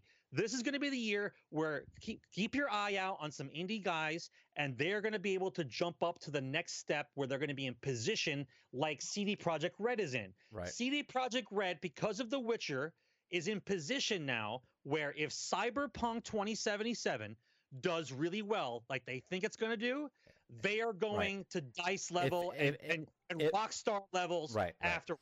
Right. Because that's where they're going to be. Right. That's the kind of people we want. Right. I wouldn't even put them on DICE's level. I would put Rockstar on their level. They're on Rockstar level. Yeah. Exactly. But this is where we are, guys. I would start taking bets. Everyone start looking up your indie guys that you guys like, the indie games that you guys like, and let's start following them. Let's put them on a list, okay? And let's see what they're coming out with. I can guarantee you 2 or 3 indie companies this year will advance higher to where CD Projekt Red was before Witcher 3. They're going to move up in the world. They're going to move up. And hopefully these other guys who are now changing their mindset from developer to marketeer are going to fail and go away. Right. Just go away, EA. Just go away. Have a guy jump out the window. Have a fire in the building. Whatever it takes, just get rid of them. Do you think EA won't die, but like you just said, they'll go away, meaning they won't make games for consoles anymore. They'll just make it for mobile phones. No, when I say die, I want the names of all the. Yeah, I got what you're saying. I want to see where they go and not buy anything that they ever make. No, but what I'm saying is, do you think EA is on the path of they see like the mobile market? Like they have so many games. They have like the Sim City and the Sims on mobile, and they have all this stuff, and they're making microtransactions and all this other stuff on the mobile devices. Just named all the IPs that they destroyed. Yeah, keep going. Yeah. No, they have Theme Park. They have a whole bunch of stuff. Yeah. So what I'm saying is, instead of like even Blizzard and Activision, right? I said this on one of my little GXG micro episodes that I do on audio podcasts on Anchor. That I said, what if we can't see the forest through the trees, right? Like the companies like Activision and Blizzard right now, they know there's a change in the market. We're older, right? They see that the younger people are using their phones, right? Like the Pokemon Go, they're making more games like that. They're doing a whole bunch of stuff. They're brain dead. They don't read. Right, whatever it is. They see the market changing before we do, right? So when they announced Diablo Immortal, okay, we're like, what the fuck? Your whole player base is 97% PC-based users. Like, how can you be so blind to this? They already know what their market is, right? They already know that their market of 4 years from now, the people that are 13 are going to be 18 years old, and they're going to be playing these games up on the mobile phone because mobile phones are going to be doing something else and more. They see that. We don't see that, right? They see the market trend that's changing. They see mobile phones, and there's a mobile phone out that's coming out. I forget what it's called. It's Huma 20X, whatever it is. Yeah. It's more powerful than the Switch, right? Now, Nintendo came out with the Switch 2 years ago. Right? There's a cell phone that's more powerful. It's got more technology in the cell phone than the Switch has, where it can play high-end games and stuff like that. So maybe, and I'm not on anybody's side here, but maybe Blizzard, maybe Activision, or Activision Blizzard, when they take all their IPs like Overwatch, because they see the popularity of Fortnite. Fortnite put it on mobile, right? They're like, hey, PUBG put it on mobile. They took the same game, dummied it down a little bit with graphically, and put it on the mobile phone. It's in everyone's hand because of the convenient factor. Right? How many times are you walking around, no matter where you are, and you're like, you're on your phone, right? You're on the shitter, you're playing a game of fucking Tetris, right? You're doing something at the post office, you're at the DMV, you're playing a game of Diablo Immortal, whatever, Hearthstone. You're playing all this stuff, right? You're playing Pokemon Go, you're walking around Disney World, Brain Dead, you're walking around, you know what I mean? Like there's so many things that are happening right now in front of our faces that we just can't see because we are the old gamers going, I want a console, I want a PC, I want a game, I want to take my advantage of my 4K television set. Right, I want immersion. Right, I want immersion where I can shut the lights off, stick there, not do this, because now my 5-inch screen is now 100 feet tall because it's like 10 inches, 10 centimeters from my face, right? So maybe we don't see that and they do, right? So they see the market ahead. So what I'm saying is EA could take all their stuff because FIFA is already on mobile. Right, Madden is already on mobile. They already have microtransactions and stuff already there. They're making millions of dollars, billions of dollars already on the microtransactions. Will it be? So maybe their mentality is this, okay? When someone hires me for a job in the film industry, I call them out and I say, hey, they're like, how much is your day rate? And I tell them X amount of number, right? And they're like, ooh, we can't do that, right? Can you do it for this amount? And I go, okay, even though the number that they're giving me now is actually what I wanted, but I overshot it, so they would lowball me back down to the normal price, right? So now I'm getting the actual price, and if they said more, it's a win-win for me, right? And they think they're winning because they're getting me for such a good price, even though I'm already telling them my price. You know what I'm saying? That's what the company's doing right now. They're making these games, okay? They're making these games, and they're making the console games suck or be unfinished. And people are like, you know what? I don't want to buy these anymore. And then EA goes, see, console games are just not selling anymore. That's why we went for the mobile market. Do you see what I'm saying? They're tanking. Listen, I get it. It's because costs are lower. The costs are lower. Right. We can make more money because everybody's got a phone now. It doesn't take a genius to figure out. And it's just the convenient factor. That's right. That's right. Everybody on the planet has a phone, people. Right. That's why it's not a console per house. That's why console per person. That's why and the best part is they didn't make it. Right? They didn't make They didn't make the hardware. They didn't make the hardware. Everyone else is making the hardware. They're just making the software and then making billions of dollars off each person, right? That's why the guy said, "What? You guys don't have phones? Everyone has a phone, right? Except Anko that doesn't have a phone. But like everyone has a cell phone. Everyone in some way, shape, or form. He doesn't have a phone, right? He's the 1% person that doesn't have a cell phone, which is fine, okay? But think about if one person, how many cell phones are out in the world, right? How many people are there? Well, there's more people than cell phones. If there's 6 billion people, we'll get rid of like 18% are like children. Right. So we'll say 5-point-something billion people on the planet. Everyone's got a phone. Right. And if they don't have a phone, they have an iPad. Except for the tribes down in some place that we don't know about. All right. So 4.9 billion people have phones. Right. At a dollar a piece. Right. Boom. Boom. So I think that's where they're going. I think they see so much so that Activision, for our next story, here we're changing it up, talking about microtransactions and little things. Activision did the scummiest move in the history of video games, in my opinion. They're charging $1 for a red dot. Okay, now I talked about this again on the micro episode, but I want to hear what Sarge has to say about the red dot incident and what it means, because it does mean a lot of things. What does it mean for the gaming industry? Okay, so if you guys don't think for one moment that they didn't do that completely on purpose just to see who would buy it. Like that's a literal slap in the face. As a joke, right? Right, as a joke. The guy's sitting around in the office and going like, I'm tired of all this microtransaction bullshit. I could sell anything. Okay, Steve, what do you want to do? I'll put a fucking red reticule on the goddamn store. Get the fuck out of here. You're not going to put a red dot. I bet you I make $1 million on it. I bet you I do. And they're like, I'll take that bet. Yeah. And they put it on there. These guys put a reticule on the Black Ops store for $1. Steve, man. A red reticule for your gun. Fucking Steve. He said he could get $1 million for this. Yep.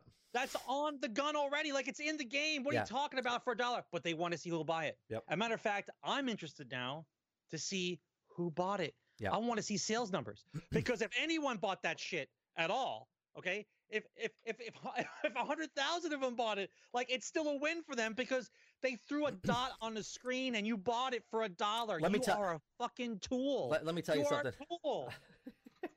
Let me tell you something. When you do ADS, when you look up at the gun like this, right, and you see the little reticule and the cursor, right, the red dot you put on your aiming thing, that's what it is. That's what the red dot does. It's on the gun. Yeah. Red dot sight. Yeah, exactly, for $1. Well, hold on one second, guys, because I want to do something for you guys, because I think if you guys be insulted, somebody get mad. Like, you insult me, Activision. You fucking insult me.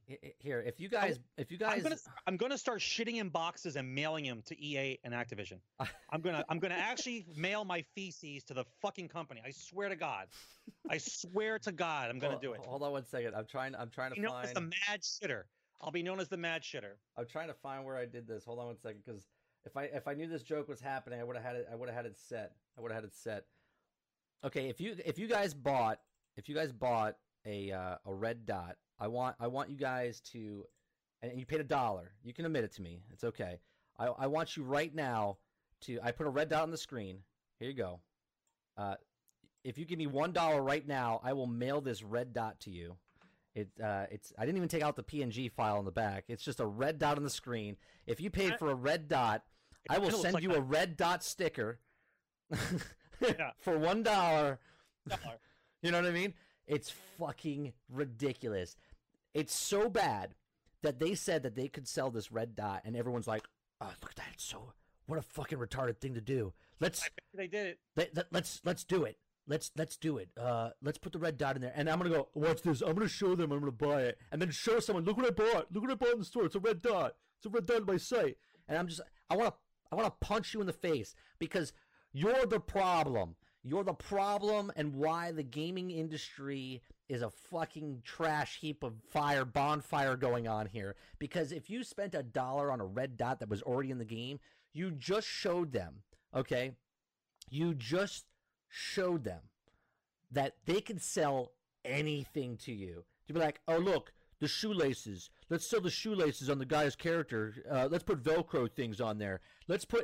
Think about where it can go from here, right? They could literally sell you anything. You want more trees in your map? You want to make it look more thing? We'll sell it to you for $1. Dollar trees. You can change your dollar trees. Like, absolutely fucking stupid. It's dumb. Dumb. And if you're in my chat and you bought a red dot, I'm telling you right now, you're stupid. Quiet. You're stupid. Stay quiet. Otherwise, you're gonna stay quiet. Otherwise, you're getting banned. Because you're getting banned. That to me is absolutely absurd. Okay, the company just showed you they have no respect for you whatsoever. They're like, I could literally sell you anything and you're gonna buy it for $1. It's absolutely absurd. It's absolutely absurd. I think, God, I get so angry over a red dot just because it's not just a red dot. It's not just a red dot. It's not just a red dot. It's so much more than what it is. It's just so much more that they can sell you anything now, and games are just going to go down the shitter more and more. They're going to put less in the game and charge you more for everything, right? Call of Duty, you had to pay $100. Correct me if I'm wrong, if anyone owns Call of Duty, the new Call of Duty, but it was $50 or $60 for the main game, okay? And then it was $50 for the rest of the game, which is what? It's either $90 to $110 to pay for the full-fledged part of the game, and then they put macro transactions into the game, okay, where you pay for an actual thing to get, sort of like Fortnite. Fortnite's free, though. I hate it, but it's free, okay? But you still have to pay $28 in Fortnite to put a whole ranking system in front of you, and if you don't hit rank 100, you can pay more money to hit 100 before it ends in 12 weeks, okay? Call of Duty's one stepped them up. They said, pay $8 to get this quest, okay? And then you have to rank up, and it takes you 300 hours. 300 hours to get a skin of a face paint. 300 hours. Okay? It's absolutely absurd. Absurd. And if you guys are willing to pay $1 for this shit, this is why the gaming industry is, because there's a sucker born a minute. There's a sucker born a minute, and unfortunately, all those suckers now are about 13 years old. Okay, all those suckers are 13 years old. And they're waiting for them. And they're waiting, and they have mommy's credit card or a gift card, or don't bother me, kid. Here. Let me put you. Here's $20. Go away. Here's $20. I put it on your thing. Thanks for taking out the trash. Here's $20. Put on your card. Look what I got with my $20. I got a red dot from Call of Duty. It's so stupid, isn't it? So stupid. As they say that, I just wonder if they think that to themselves. Like, yeah, it's so stupid. I bought the fucking thing, right? To be a sucker, but I won't allow him. And I applaud you. I applaud you for being a good parent. My 4-year-old wants everything, right? He wants everything. He sees something. I want that. I want that. Can I have that? Can I have that? No, you can't have that. Why? Because it's not worth the thing that you want. Okay. There's a toy he buys. I'm like, look, that's a crap toy. Look, I rip off the door. I go, look, is that a good toy? He's like, no. I put the door back on, and he goes, no, I don't want that. That's a bad toy. And he walks out of the store, right? Because I know what a good toy is. I hate to do it to my dad. My dad's like, what about if I get this for your son? I'm like, that's a crap toy. He doesn't need that. He doesn't need that. That's a crap toy. Get him a good toy, like a good built toy. You know what I'm saying? So that's the mobile market and the red dot market. Let's talk about another trash heap, since we're taking out the garbage today, Sarge. Let's talk about Atlas and early access. Oh my God! Okay. That's not even a game, bro. It's a skin. So it's a skin of fucking Ark. It's not even a game. If you guys don't know the story of Atlas was premiered at the Video Game Awards, which we watched together here on Mixer on Generation X Gaming, and they showed this trailer, and the trailer was phenomenal. I'm gonna bring up this trailer. It'll probably get taken down, but I honestly don't care. Just a quick sidebar before we start talking about that. Yep. I watched New Year's Eve with Ninja when I was at work, right? And the fact that they used him to try to cross the bridge between, I guess, millennials and like everybody else, to put him on there for like the youth to watch the New Year's thing. Yeah. Showed right away that, number one, New Yorkers don't give a shit about you. Don't give a shit about nothing. New Yorkers don't give a shit about anyone, about anything. And he thought he could be himself in front of a crowd that doesn't know who the fuck he is. Right. So that is a misstep. And 12 million people know who he is on Twitch, and he's a nobody in New York. And he's a nobody in New York. That's what we're saying, right? Right. That's the difference between what the demographic of your crowd is. Okay, I get it. Please continue. All right, so I'm not going to play the music, okay, but I'm going to show you. This is the trailer they showed. Okay, this is the trailer they showed. You got everyone's a person there, right? The buildings are built, and there's community, and the ships are being built, and there's just so much life to this game, and it looks so good. Look at it. Oh man, I can get a horse. Look at that. Did you start that fire? Look at that guy's got an ox. Oh my god, it's fucking snowing. There's like fireworks going off. Oh, it's a Christmas event. Oh, there's waterfalls. Look at that. He's gonna go off the edge. I could be a penguin. You could be anything you want, Sarge. It's all by the imagination. It's anything you can build and do, man. You can do it in this game. You can do it. Look, you can row the people boat. Have to build it all, right? Yeah, you build everything's built by the people. Everything in this game is built. Look at that giant boat. Sea of Thieves doesn't have that shit. Look at that. Look at that boat. Look how wide that is. That's a wide ass boat. That's thick. That's a thick boat. Look at that. Look at the sails. It's got 12 sails on it. Look at that thing. 12 sails. Big guy in the background. You're sailing the open seas. Man, it's fucking fantastic. Look at this. It's amazing. Oh, look at a pirate ship battle going on. Ah, it's crazy. It's crazy. Looks awesome. Well, what game is this? It's amazing. What game is this? This is Atlas, man. This is what they showed. This is everyone. This is basically they were trying to steal people from Sea of Thieves, right? That's what they're doing. Sea of Thieves. They were trying to steal the games from everybody. Look at this. They got tornadoes, water spouts in the water. World of Warcraft and Pirate World. Oh, it's amazing, man. Oh, awesome. If you want Skull and Bones, World of Warcraft, Sea of Thieves, any game that you could think of. Getting excited. Conan, look at the action pack. Can you show me what the game actually looks like? Look at this. No, this is it, Sarge. This is what it actually looks like. This is what it is. Wait for the trailer to end. I'll show you what my experience was. Right? Here it is, man. Look at this. They're looking for treasure. Woo! Exciting. It's amazing. Look, they're picking up Sea of Thieves all over again. Look at this. It looks amazing. It does look amazing. He can dual wield fucking limp stocks. I can't believe it. Fucking four-headed dragon, Medusa, giant whales in the Arctic. Look at this. It's like Skyrim. Wait a minute. Let's back up the truck. How do you fight Medusa? It's like turn the stone. Skyrim. You turn the stone right away. That. Oh, that's original pirate boats. Look at the dinosaurs. Oh my god. Pirate boats and dinosaurs. Somebody give me a. Every credit card immediately. Every 13-year-old is learning how to jerk off right now. I mean, they are just all over this. This is fantastic. Look at this. You can build your boats. Oh, it's amazing. You can fly. You can. Oh my god, that was Tom Cruise doing the rock climb. That's Tom Cruise. Look, there's fucking Sonar the dolphin. You can have in there. You have the Kraken there. Look at that Kraken. It looks familiar. Got a whole ships. Fleet. This is amazing, man. Got a clan, got a fleet of ships. This is fantastic. If I was 15 right now, I would have lost my mind. If I was 15 and had no life and it can do this for about 3,000 hours to get to this point, I would love this. It would be amazing. Look at this. Look at this. It's absolutely fantastic. Oh dude, look at this. But let's see what it actually looks like. Yep. Okay, let's see what it actually looks like. I'm gonna going down. Atlas. Dragons. Can they put a few more things in there? Can you put a few more things in there? Mythology, pirates, dinosaurs, dragons. Like I don't know who's here. I'll give credit to where it is. I don't know whose this is. This is Syntac. Syntac is playing. He's probably a little farther in the game. Maybe he just started. We'll fast forward a little bit. This is the actual gameplay, Sarge. Right here. This is it. Well, he's running. He's running in the field.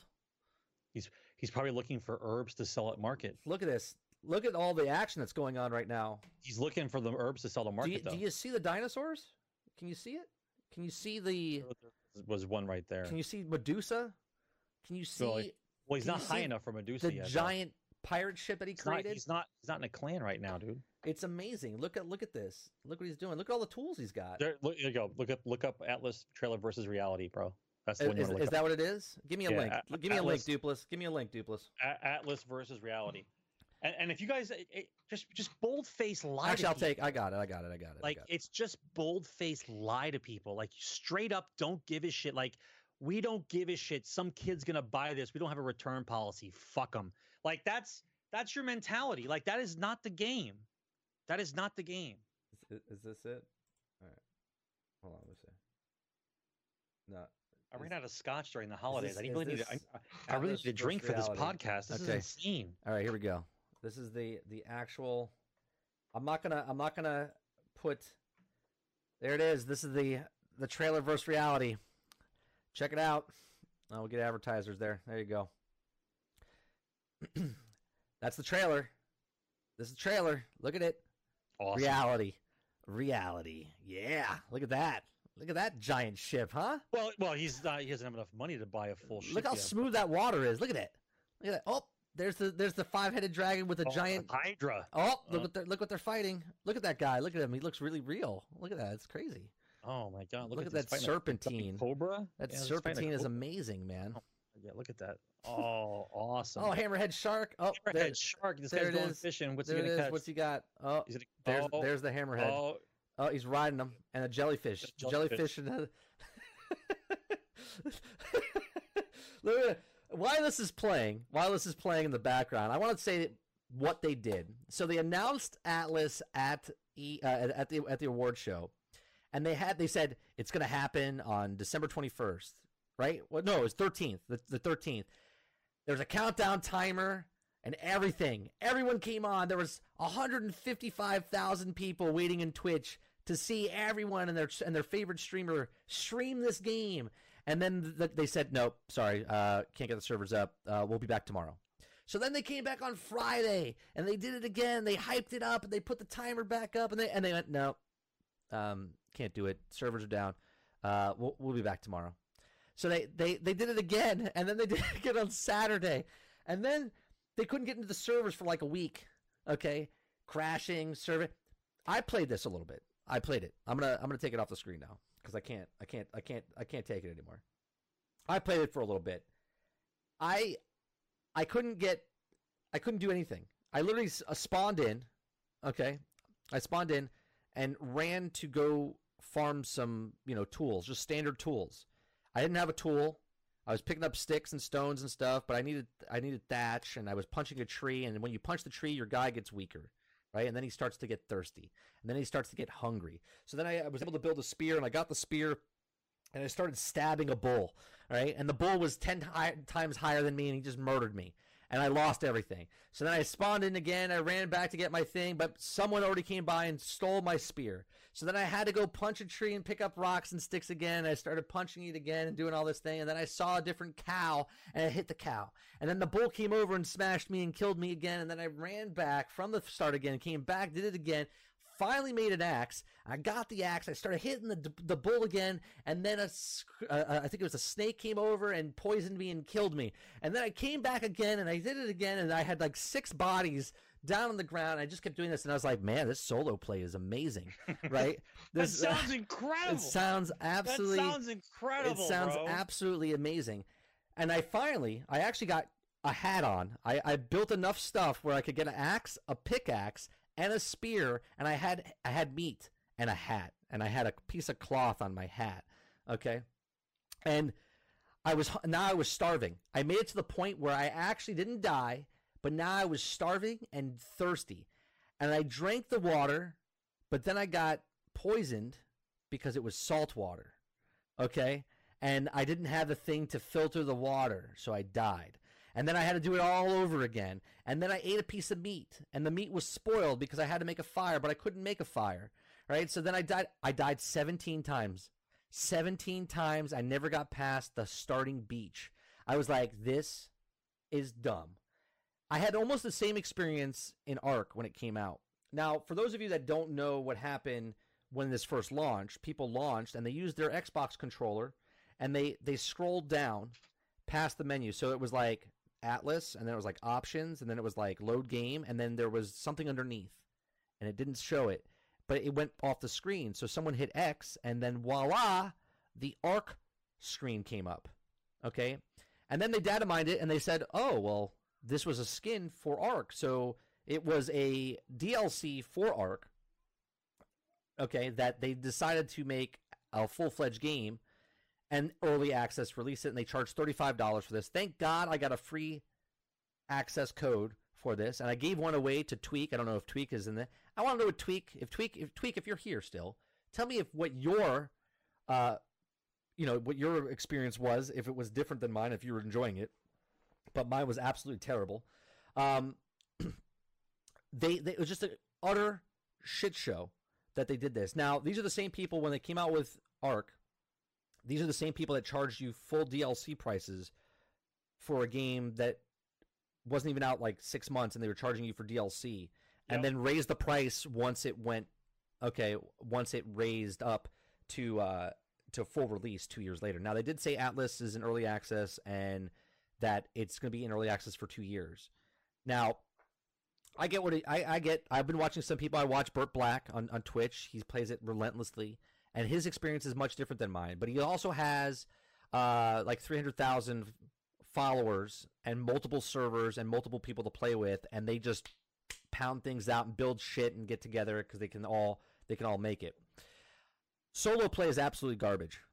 Absolute garbage. It's more garbage than garbage itself. It's the new term. So when I take out, I'm not taking out the trash anymore. I'm taking out Atlas. I'm taking out Atlas. Oh, I'm taking Atlas out. Right, I'm taking Atlas out. Okay, that's how big of a shit show. It was so much of a shit show that Fallout 76, I thought by far. Now I played 110 hours of Fallout 76. Okay, I could talk shit about this game because I put 110 hours into this game. I don't even know if I should be your brother anymore. The Fallout 76, okay, was a dumpster fire. But it was a trash can fire. It was a trash can fire, right? And then Atlas came out and was like, no, man, you know what? You see that Fallout 76? We can outdo them. I think we should release our game before the end of the year and take it from them because then we'll get more press than that. And they were like, well, we didn't get enough press. I know. Let's launch the game, put a countdown timer on it, and then pull it. And then do it again tomorrow so we get more views and more things, so we get more people to talk about it. Like, we don't know what we're doing, and we're just madmen. They stole the spot from Fallout 76.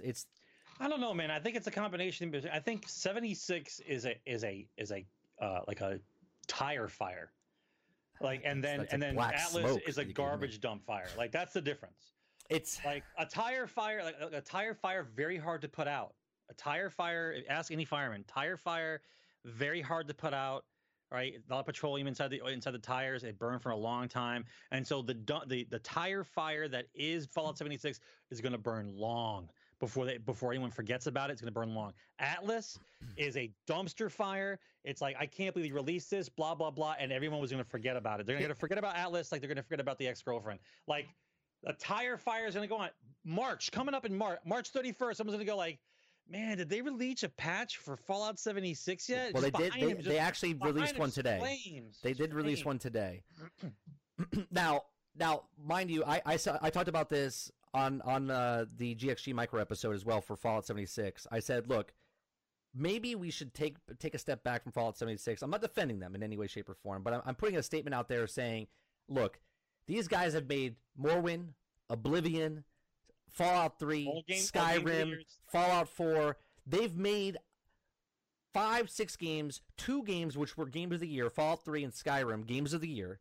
Okay. Well, actually, Morrowind was too. I don't know if Morrowind was that year because it came out the same year as it came out the same year as Grand Theft Auto 3 or 4. Checking. Yeah, go ahead. The only 2 games of the year they had were Fallout 3 and Skyrim. I can tell you.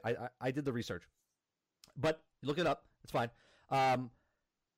The problem is they had all these games that were great games. Now, Bethesda always has the bugs. They always have the Bethesda bugs, right? And we always give them a pass on the Bethesda bugs, like the dragons flying backwards and the Fallout 3 with people with the head stretching and stuff like that. There are things like that. But it's not game breaking. They're like, you're so immersed in the world when something like that happens, you're like, oh, it's amazing. And the modding community was really good with it and stuff as well. Now they have Fallout 76 and it was like a dumpster fire. Right, and people are like, well, that's it. Bethesda's done with the company. And I want to say, slow your roll, all right? Why is it that everyone shits on someone when they do something wrong? It's like, would you like to be treated that way as a person? Like you do 1,000 things right, and then the one time you fuck up, everyone's like, well, you fucked up. But that's not what this is. This is a blatant attempt to get into the microtransaction market. It's they're the first one, but they're the first ones to start the microtransactions. Those perk cards, they were transactions. Those were transactions. There's no fucking way you think for 1 minute that those cards were not microtransactions. When they were releasing the game, I guarantee they were just like Fallout Shelter. You open they wanted the piece of their online service games. They wanted a piece of the pie, and they released that shit too early because they were greedy as fuck. I personally think that Fallout 76 was DLC for Fallout 4. and that's why when they actually data mined it and they showed all the stuff that's from Fallout 4 repurposed for Fallout 76. I honestly think that Fallout 76 was named like something Virginia, okay, West Virginia DLC like Far Harbor, okay, and because they decided to bring it back and make it a multiplayer, because multiplayer was supposed to be in Fallout 4 and it didn't launch. They scrapped the whole project and they redid it for Fallout 76. And I guarantee you, I have no proof, I'm just speculating on this, but because the assets are in there and they had to get it out quick, I think that this was supposed to be a DLC like Far Harbor and all this other stuff. Instead, they released it on its own, and that's what it is, right? Right. West Virginia Mountain Mama DLC. That's what it is. Honest to God. And I think they say, you know what? Because this is a standalone, this is the DLC that we canceled, why don't we just make the Virginia much bigger? Right? So then you can be like, this is the biggest game we've ever created, okay? And we can charge the full price of $60. I think they went wrong there. I think they could have said, if Fallout 76 was early access, like a Ark or like an Atlas, and they told the people ahead of time, Fallout 76, multiplayer, early access, $30, I don't think this all would have started. All this whole shit would have started. Right? But who's in charge, bro? Yeah. Yeah. It's not a game developer that's in charge, bro. No. It's a marketing madman who thinks he's going to squeeze the titty of the cow too hard and get as much milk as he wants. And everyone was like this. Every gamer on the planet was like, get the hell out of here with this game. I'm gonna play this clip of Steve Jobs. It's an interview, and it says product people should get promoted over sales marketing people. This is a 2-minute long video. I'm gonna play it right now. Because the technology crashed and burned at Xerox. And they used to call the... What's that? No, I was just... Why? Yeah, why? Oh, I actually thought a lot about that, and I learned more about that with John Scully later on, and I think I understand it now pretty well. What happens is, like with John Scully, John came from PepsiCo, and they at most would change their product, once every 10 years. I mean, to them, a new product was like a new size bottle, right? Just picture if you were a product what he's talking about in the gaming industry. You couldn't change the course of that company very much. So who influenced the success of PepsiCo? The sales and marketing people. Therefore, they were the ones that got promoted, and therefore they were the ones that ran the company. Well, for PepsiCo, that might have been okay, but it turns out the same thing can happen in technology companies that get monopolies, like, IBM and Xerox. If you were a product person at IBM or Xerox, so you make a better copy or a better computer. So what? When you have a monopoly market share, the company's not any more successful. So the people that can make the company more successful are sales and marketing people. And they end up running the companies. And the product people get driven out of the decision-making forums. And the companies forget what it means to make great products. Sort of the product sensibility. The product people are the devs in this scenario. That brought them to that monopolistic position gets rotted out by people running these companies who have no conception of a good product versus a bad product. They have no conception of the craftsmanship that's required to take a good idea and turn it into a good product. And they really have no feeling in their hearts, usually, about wanting to really help the customers. Now, everything he just said... Steve Jobs for the win! Everything he just said, you can take that and put that exactly into the gaming market. Okay? The product people that he was talking about are the devs in our scenario. Okay? And the marketing people are the investors that don't know shit about nothing, and they change the games just to get everyone else's money. Okay? I miss that man. Fantastic. The company went to shit after Apple wouldn't have been Apple without him. Yeah. So look what's happening to Apple now. We wouldn't be where we are today without that man making the personal computer and stuff. Maybe someone else would have stepped up. But so can we trade EA's whole existence to bring back Steve Jobs, please? Man, that would be awesome. I would do it. If we had a vote, can we do that? Can we invoke something there? So that's it. That's where we're going to leave off. I want to talk a little bit about other things. We had the Topless Gamer that we're not going to bring up. We might bring it up to the next thing, or we might do a separate micro episode on that you can listen to.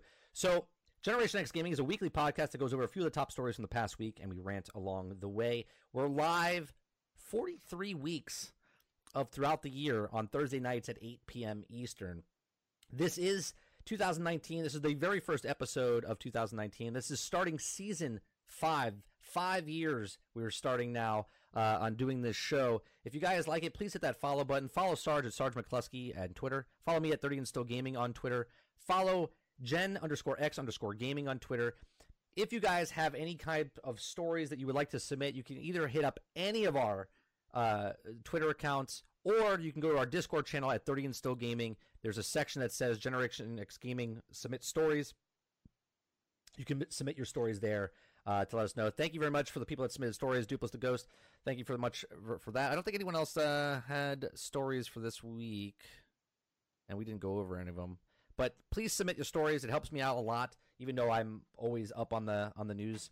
But things like that, where he sent me the Bungie statement, I didn't know about it, so I appreciate that very much.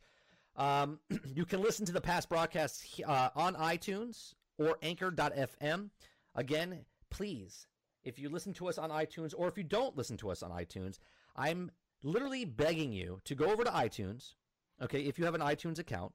Okay, look up Generation X Gaming and rate the episodes. You listen to it live here, you've listened to past broadcasts or anything like that, put a rating on iTunes. You don't have to put a review. You can write a review if you want, but put a rating. We're trying to get up on the boards, because the more it gets up on the boards, that's helping us. Okay, so we can do this. We would love to do this more, right? We would love to do podcasts more and make other shows for you guys. But to do that, we need to get recognized and to get advertisers to pay. So please give us a rating. Please go watch or listen to on Anchor.fm is a brand new hosting site that we're using. I post things pretty much every day. I missed yesterday's, but I'm going to make tonight an episode. I appreciate you guys listening and watching. Anchor.fm, you can go there and follow. You can leave a message for me or Sarge to be on the show, and I can put it in the actual audio podcast if you want. Just let me know if you want it in the actual podcast, or I can take the question and say it myself and say who it was submitted by if you don't want to hear your own voice on air. Other than that, I do appreciate you guys watching and listening. I don't think I'm going to play games tonight. I'm going to take it easy. I gotta do some stuff after the show, so there won't be any stream after the show. I do appreciate you very much for listening and watching. You guys have a good night. Thank you. Take care, guys.